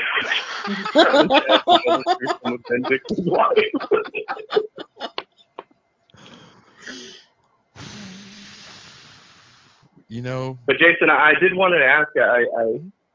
I saw you. I think it was the other day. You were on Left Reckoning, and you were wearing, I believe it was a Bjork shirt, and I was actually very. I was pleasantly surprised because I am myself am a relatively large Bjork fan, and I don't know if you heard, but I guess she was kind of, I want to say attacked, but by some VH1 Saturday morning late 90s, early 2000s artist by the name of Regina Spektor over her mild take on the Israel-Palestine conflict. Mm-hmm. But that's not neither here nor there. But I wanted to kind of just ask, in your opinion, I mean, where do you see this McCarthy, this neo-McCarthyism type, these moves that that we're seeing in Hollywood, and then also in the music industry of individuals with these just mild takes on the conflict, and other celebrities that are kind of coming out. And the way I see it is we kind of we're all putting on the they live glasses, and we're looking at these these liberal Zionists, and they're coming out as people or individuals that are just heavily Zionist, but you see them in the in public facing as these liberal allies to individuals that may be LGBTQ communities. They may have had a Black Lives Matter bumper sticker at one point. I mean, do you think it's going to be something that going to be as impactful as that once was historically, or do you think that now we live in the age of social media that that could kind of transcend what's going on in regards to them trying to be quote unquote canceled? That's a lot. Do you mind if you take the answer off air, or because it's a lot? Yeah, that's perfectly fine. Yeah, I gotta get to my boy anyways. But all I want to say is keep bringing the heat on. Especially if there's more if there's more that we can. I mean, I wish we could host Destiny Ben Dixon debate in the near future. And you guys are doing great. And thank you for taking my call. Hey, Lenny, thank you so much for calling. Thank you, Lenny. With the little one, man, and enjoy this in this holiday with the little one that you're with, and we hope for a very speedy recovery for the little person that's in the hospital. It's the worst thing in the world is to have little people in the hospital. Oof. If it really F's me up whenever I have to take my kids. Well, now they're a lot older, but even then, my daughter on prom night had to have her appendix out. Oof. Yes, I think less so in Hollywood and more so kind of in public spaces because you don't see a lot of like openly Marxist teachers. In Texas, there's even a law that you can't support BDS. So I don't. There's definitely an anti-Marxist streak in the rhetoric that you hear from the right. I mean, you heard Larry Elder right there, and you heard the person listening to kind of commenting on the thing, talking as if anyone that doesn't agree with the GOP or like far conservative ideology is some sort of leftist or Marxist. That could be further from the truth. Charlemagne the God is no closer to the Democratic Party than, I don't know, Joe Biden is to the Communist Manifesto, right? Like, but when you listen to conservative talk radio, or even when you listen to conservative politicians talk, and even when you look at some of the way a lot of these laws are passed, especially when it comes to being anti things like quote unquote CRT. We were talking about this Tuesday on the show about how one state, was it Oklahoma district, was banning the teaching of the Osage Indian massacre under the guise of this is CRT. And anything CRT becomes Marxist related, which is hilarious because none of this stuff has roots in Marxism. None of it. So it's much like people are saying, hey, I'm a Marxist because it sounds cool. Now people are saying, well, we're fighting a war against these cultural Marxists, kind of like the Jordan Peterson thing. Everyone Antifa is a Marxist. Anyone wearing a black hoodie at a rally is a Marxist and their problem. You hear him. Well, BLM said they were Marxists, so ergo they have to be Marxists. It's like I get what you're saying, and to get into the minutia of why they're not is a monumental waste of time for most people listening. But can you define what that is and tell me why that's bad? And if the only thing you have is a war against God, then you don't really have anything. You can say that about anybody. Who's probably more influential in the American sphere that doesn't like God? Slash from Guns N' Roses. You know what I mean? Any pop star. So it's foolish to sit here and listen to these dudes, but it does have a lot of sway in the way that we're seeing certain laws get framed. And do I think you're going to see the same Red Scare clean out like you saw in the 40s and 50s? I don't know. Because I don't know how serious people are taking their leftism. Susan Sarandon is a very established artist that while I'm sure it helps her tremendously to have an agent, I'm sure she can find another agency if she really wanted to. We don't know what the blackballing is going to look like in the long run. We don't know if she's going to get the Kaepernick treatment where it's like, we're all going to... Never again. Yeah, never again, you ass. Because it looks too bad for us. We have to admit we made a mistake. There's a reason why the NFL can't bring Kaepernick in. They have to admit that they colluded. There was a lawsuit about that shit. People forget. So you kind of got to never again the guy. And I'm not saying it's right. I'm not saying this to justify what's going on. Just kind of give an explanation. So I'm more concerned about teachers. But bigger than that, let's talk about the fact that, Cedric was on here a few months ago. And when Cedric was on here, he made a good point. He goes, I'm not on these doctorate committees for people because of what I write. What I write is not white supremacy. It's not Afro-pessimistic. Race isn't ontological. And because I write these things, to a certain degree, I'm going to pay for it in the long run. But you are getting more people that are pushing the Afro-pessimism framework. They're going to change it a little bit here and there. Joe made the joke about the book club. I did say that we were at dinner or lunch or dinner. I can't remember. You did say that. And I was saying that. I was saying that with him. We were cracking up, and I think he said that to one of his professors. Uh-oh. So that's where the problem is, right? That these ways of thinking, these true leftist ways of thinking, we're losing them. And we're starting to understand Marxism and leftism from people that kind of have a race reductionist framework. Because you're not going to lose your job saying white supremacy, white supremacy. You're really not. Ask Norm Finkelstein why he's not teaching. It isn't because he walked around talking about white supremacy. He wrote a book called The Holocaust Industry.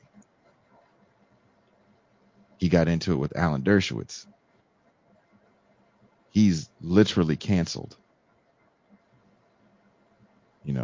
He's becoming a fun character on the internet, and I'm glad for him, and I hope he's making money doing these appearances. Mm-hmm. Because they took his life away. It's real. Go ahead, Tucson. I'm sorry. Livelihood. He still has his life. He's a jaded, angry man. I don't know if he is jaded, but yeah, no, you're right. You're right. I'm being dramatic. He was on Piers Morgan recently. Jesus Christ. That's why this nigga don't call back no more. Yep. Norm used to call. I was watching your show the other day. And Cornel West said. All of a sudden, he meets Cornel West. Cornel West goes, Brother Norm, I read all 195,000 pages of footnotes in your ridiculously long book, Brother Norm. Watch this be the one show Norm watches. I was watching all 4 hours of your call-in stream.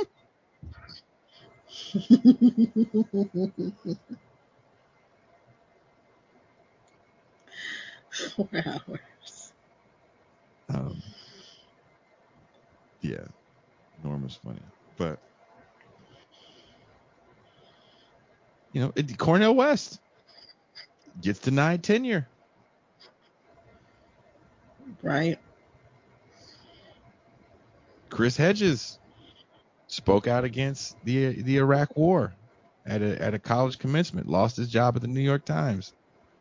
Now he's on the Real News. If you think the Real News is paying the same as a New York Times gig, I got some, a bridge to sell you in Florida.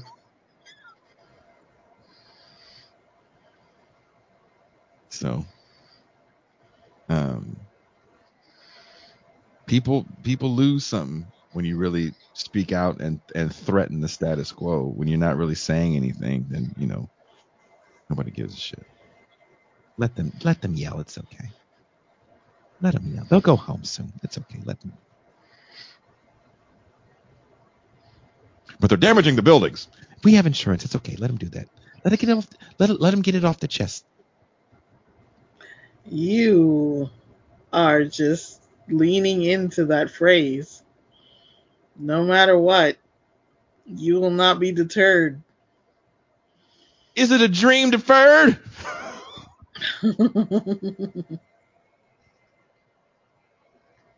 Tucson with the bouffant. With the bouffant. Before we go,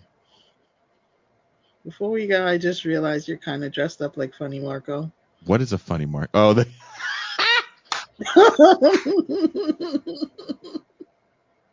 Before we go, Tucson, I sent you a Sexy Red video. You did send me a Sexy Red video. That's the one where she's being incoherent. I need you to tell me, first of all, did you see the Omarion thing I sent you? Yes, that was funny. How many of these are we gonna go through tonight, Jason? I promise, because we know we can't get the show pulled. We can't get the show pulled. Did I send you the song? The two black guys singing in a liquor store? I don't think I watched that one. Can I send you this real quick? Can we play this real quick? It's very short. It's maybe like 25 seconds. And then we have to do Sexy Red, and then we have to leave. Okay. Because 4-hour stream, no one's going to watch it. No. It's going to hurt our viewership. These niggas got 4-hour streams. I ain't watching this shit. Black Power Media don't do that shit. Them niggas get to the point. This should be the theme song for everyone that's going to buy liquor for their holiday parties. I want you all to do videos of you guys doing this song as you're buying liquor for your holiday parties. And this is coming from a man that does not drink, has never drank in his life. Well, one time. One time I had a drink. I think this is funny. You didn't laugh? I did laugh. Okay. Are you ready? Is it on the screen? Okay. Yeah. I'm feeling broke. E&J by my side. Henny like $40. Wishing like 25.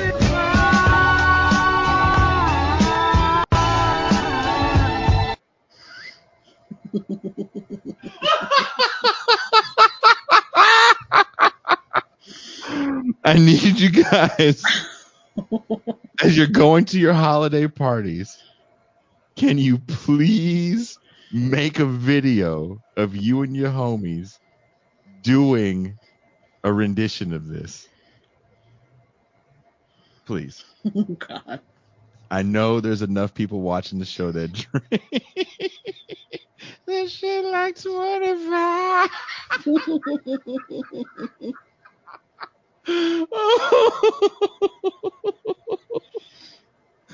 That just, I've seen it before, but for some dumb reason I saw it again and I was like, I don't think we've ever done that on the show. It broke me. And then I have to do this real quick. Recently, I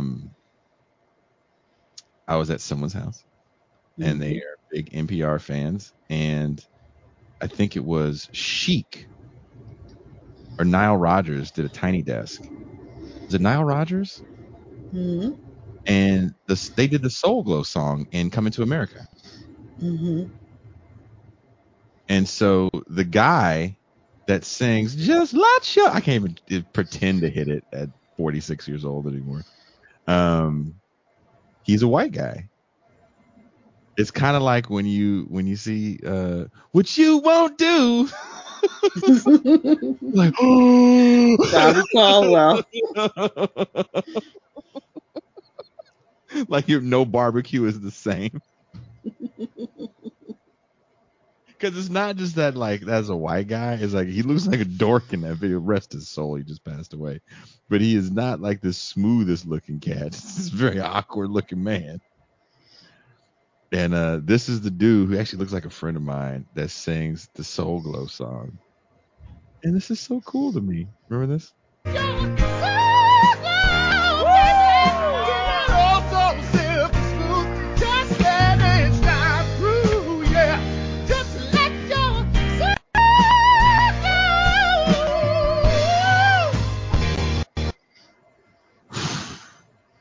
He sang the shit out of it. He did. God damn. That was just a few seconds. He sang the shit out of that song. My God.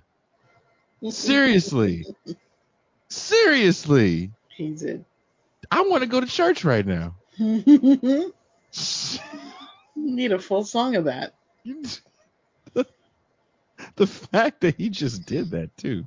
It's like, God damn, your falsetto is kind of next level, bro. Word. And then this is wait, what did we say we were gonna do? Sexy Red? Wait, hold on. What else do we have before we decide to do Sexy Red? Is that better than Omarion? Is that better than Omarion? Breaking promises. Is that better than Omarion? It's what better than Omarion? The Soul Glow? Sexy Red being incoherent, is that better than Omarion?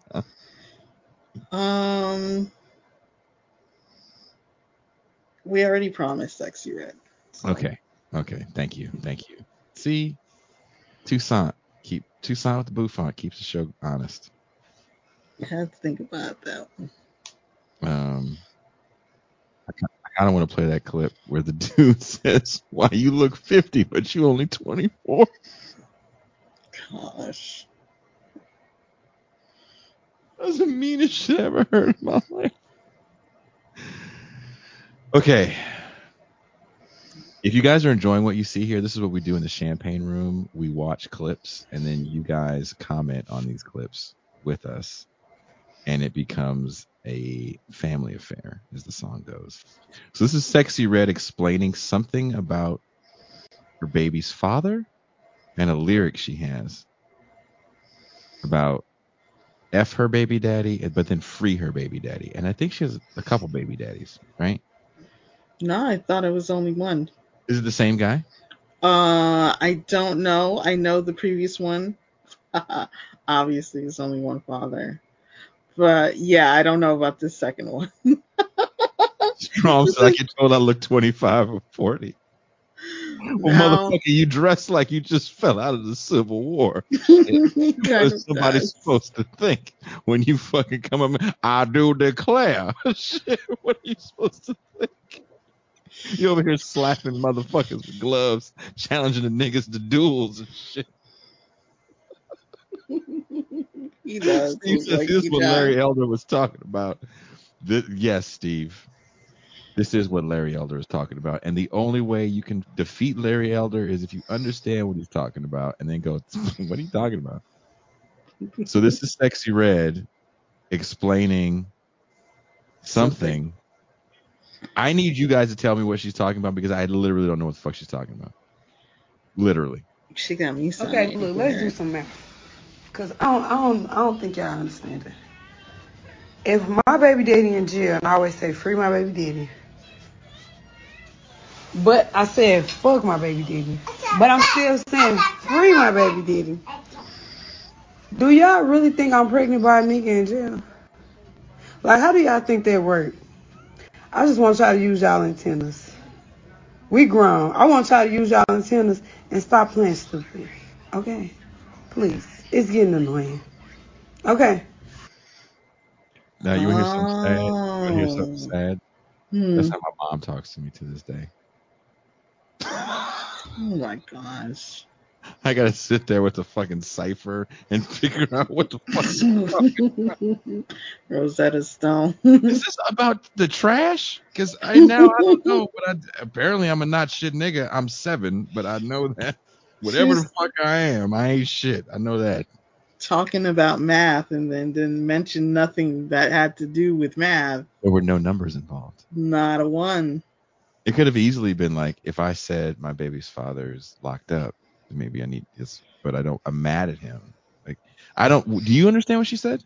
I think what she's saying is her baby's daddy is locked up. There's no way she could have gotten pregnant by him. Okay. So it's obviously she got pregnant by another dude. Is that what she's saying? Because she can't have a baby with a dude in jail.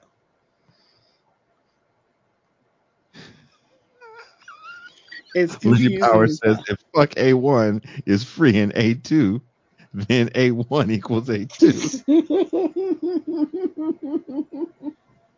That is what she said, though. I don't. A1 equals A2. Look, man.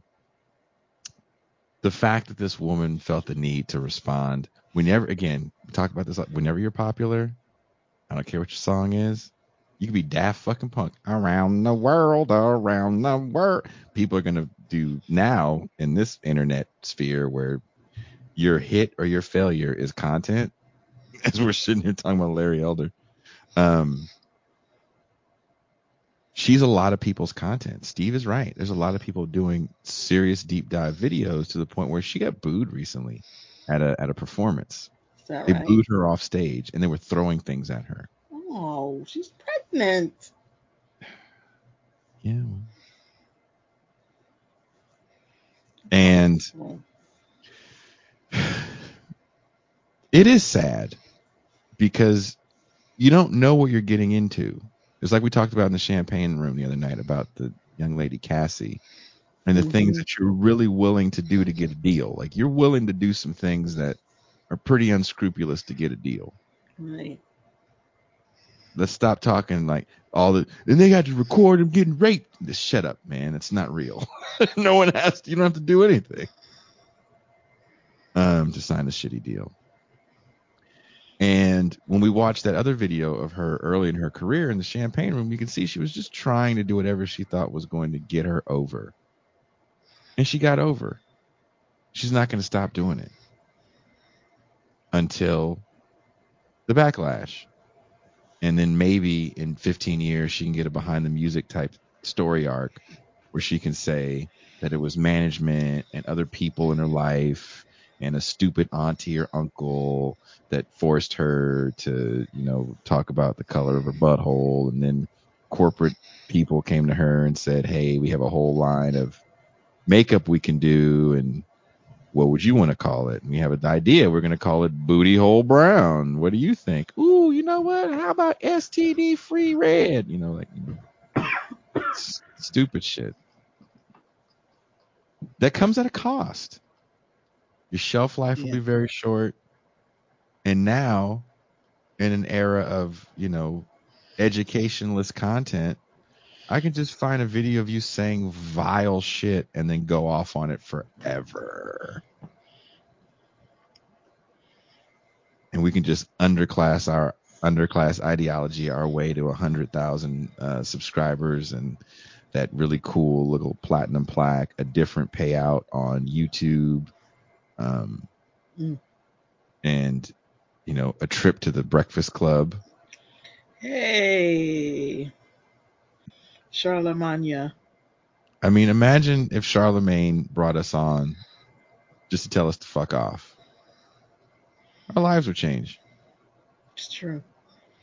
So it comes at a price. Can you sustain it? These people can't sustain that. You heard the baby crying. There was no nanny tending to that kid. She ain't rich. She probably spends more money pretending she has money. So it's sad. The whole thing is sad all the way around. And if you look at her and go, well, this is kind of the epitome of the black community right now. I'm like, well, really? Because I see more videos of Negroes that are not fans of Larry Elder. At best, they're probably Democrats or liberals that hate her. They hate do. her. So she is not an exemplar of black girl magic that the black bourgeois love, shining a light on. She's antithetical to black girl magic. She's cooning. When you redefine coon to be, Larry Elder, then this becomes, I say it all the time, this becomes what you now want to define as authentic blackness. Somebody just said you're going to write a letter to the Breakfast Club. Jason Miles, letter to the Breakfast Club. Should I publish it in Sublation? OMG, have you read it? Damage would not fucking publish it. They're like, we don't know if our viewer base knows that many black people. Your name is ambiguous enough. It's nice. I'm gonna get an email from Ben Falk. I saw your show, motherfucker. Minstrel rap. It really is minstrel rap. There's a lot of it.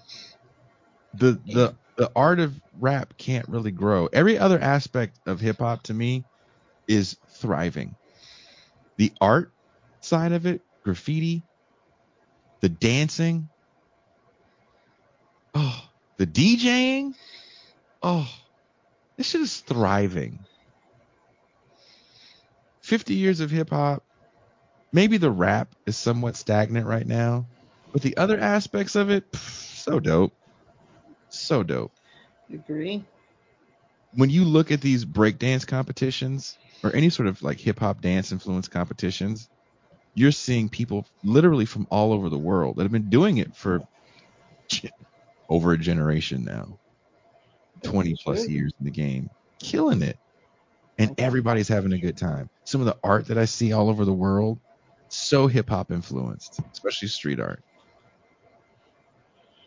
Yep. So, I mean, if you're a Banksy fan, that's all hip hop. That's all that street art that was coming out in New York in the early 80s. So, the genre, the culture, if you will, is thriving. The music may be a little stagnant, but that's okay. I think we're okay. If we're going to sit back and talk about some of the things we're thankful for, I'm thankful for that. That we have some amazing art coming out of this genre that kind of, for the most part, comes out of poverty. For the most part. Mm-hmm. Kind of, sort of. Kind of, sort of. Kind of, sort of. It's complicated. It's at least adjacent. It is. And I dig it. We should be happy about that. Don't look at Sexy Red and say that she is the culture. The Sexy Reds have been around since music has been around. People like hearing raunchy shit. It just is what it is. We have a lot of flavors. And that's not the only one. That is not vanilla. That is nowhere near vanilla. That's butter pecan. Oh. It's butter pecan. Fucking Joe says, what's your opinion of Doja Cat? I don't know what a Doja Cat is. A Doja Cat. Is she a black woman or something with the short hair? Yeah, she's got short hair now. Is she black? She's half black. And she raps or something? She raps and she sings, and she's the one who's gone demonic now. Like, that's her whole persona. Yeah. Fascinating. She's a big Deicide fan, or? She is trying to cancel herself. With her fans. They call themselves the Doja Kittens, and she says, I do not approve. Go get a life. She sounds like she's figured it out. She sounds like she needs to manage her parasocial relationships better. Some people just need to turn the internet off. That too. Look, if you guys are with your families, I'm jealous. Hug everybody, even that one uncle that might be a little racist. That's Doja Cat. Doja Cat's the kind of racist uncle. She is. She be hanging out with Nazis. Word? She was found to be showing her feet in, like, chat rooms on 4chan and stuff like that. Like, making time with Nazi dudes. And trashing black people. That's Doja Cat. I don't know what kind of music she would have to do to make me kind of look beyond all that shit. This is a lot to look beyond. That's a lot, man. Woof. Yeah. Wait.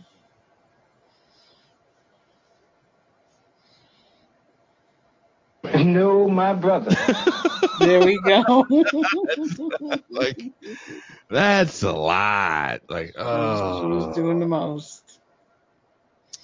There's like this kind of Hot Topic store that sells bootleg T-shirts. Mm-hmm. And TJ and me and Shaka Kani were in there looking at shirts, and we're going through those big racks, and I saw a Smiths shirt, and Kani goes, "Oh, I love the Smiths." I was like, "I love the Smiths," and we're looking at it, I was like, "Yeah, I can never wear that shirt." Right.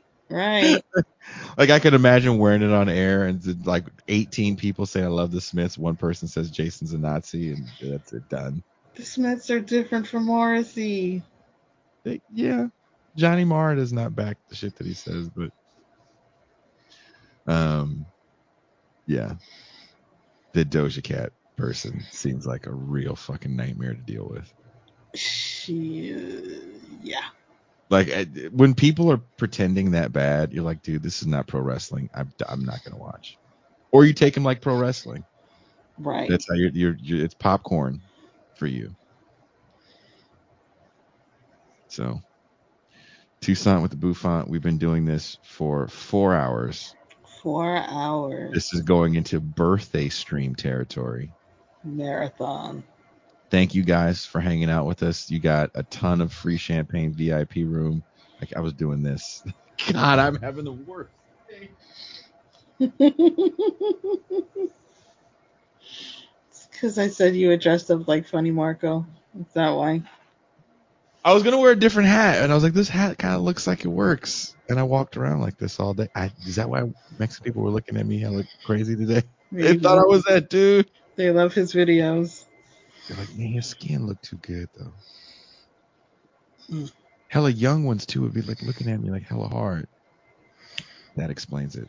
Fuck. Yep. You guys, again, enjoy this time with your families. Lenny, we hope the little one gets better. That's right. Happy birthday. Steve, you win call of the night. Nigga. Sorry. Wrong sound. Wrong sound back. Happy birthday to Andy. Oh, I'm having like the worst time. How did that happen? Right?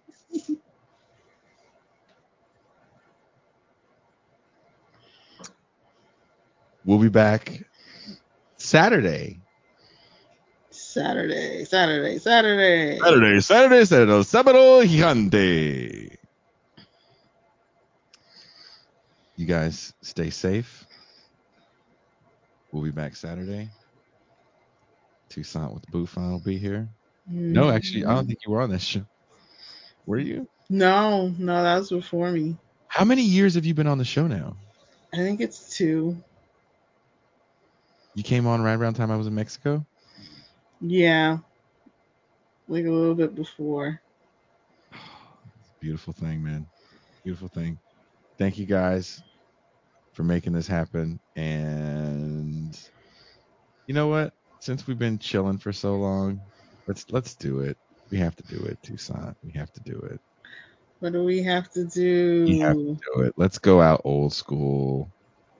Old school cartoons. My favorite piece of music I've ever put together. Have a good night. Good night, everyone. Happy holidays.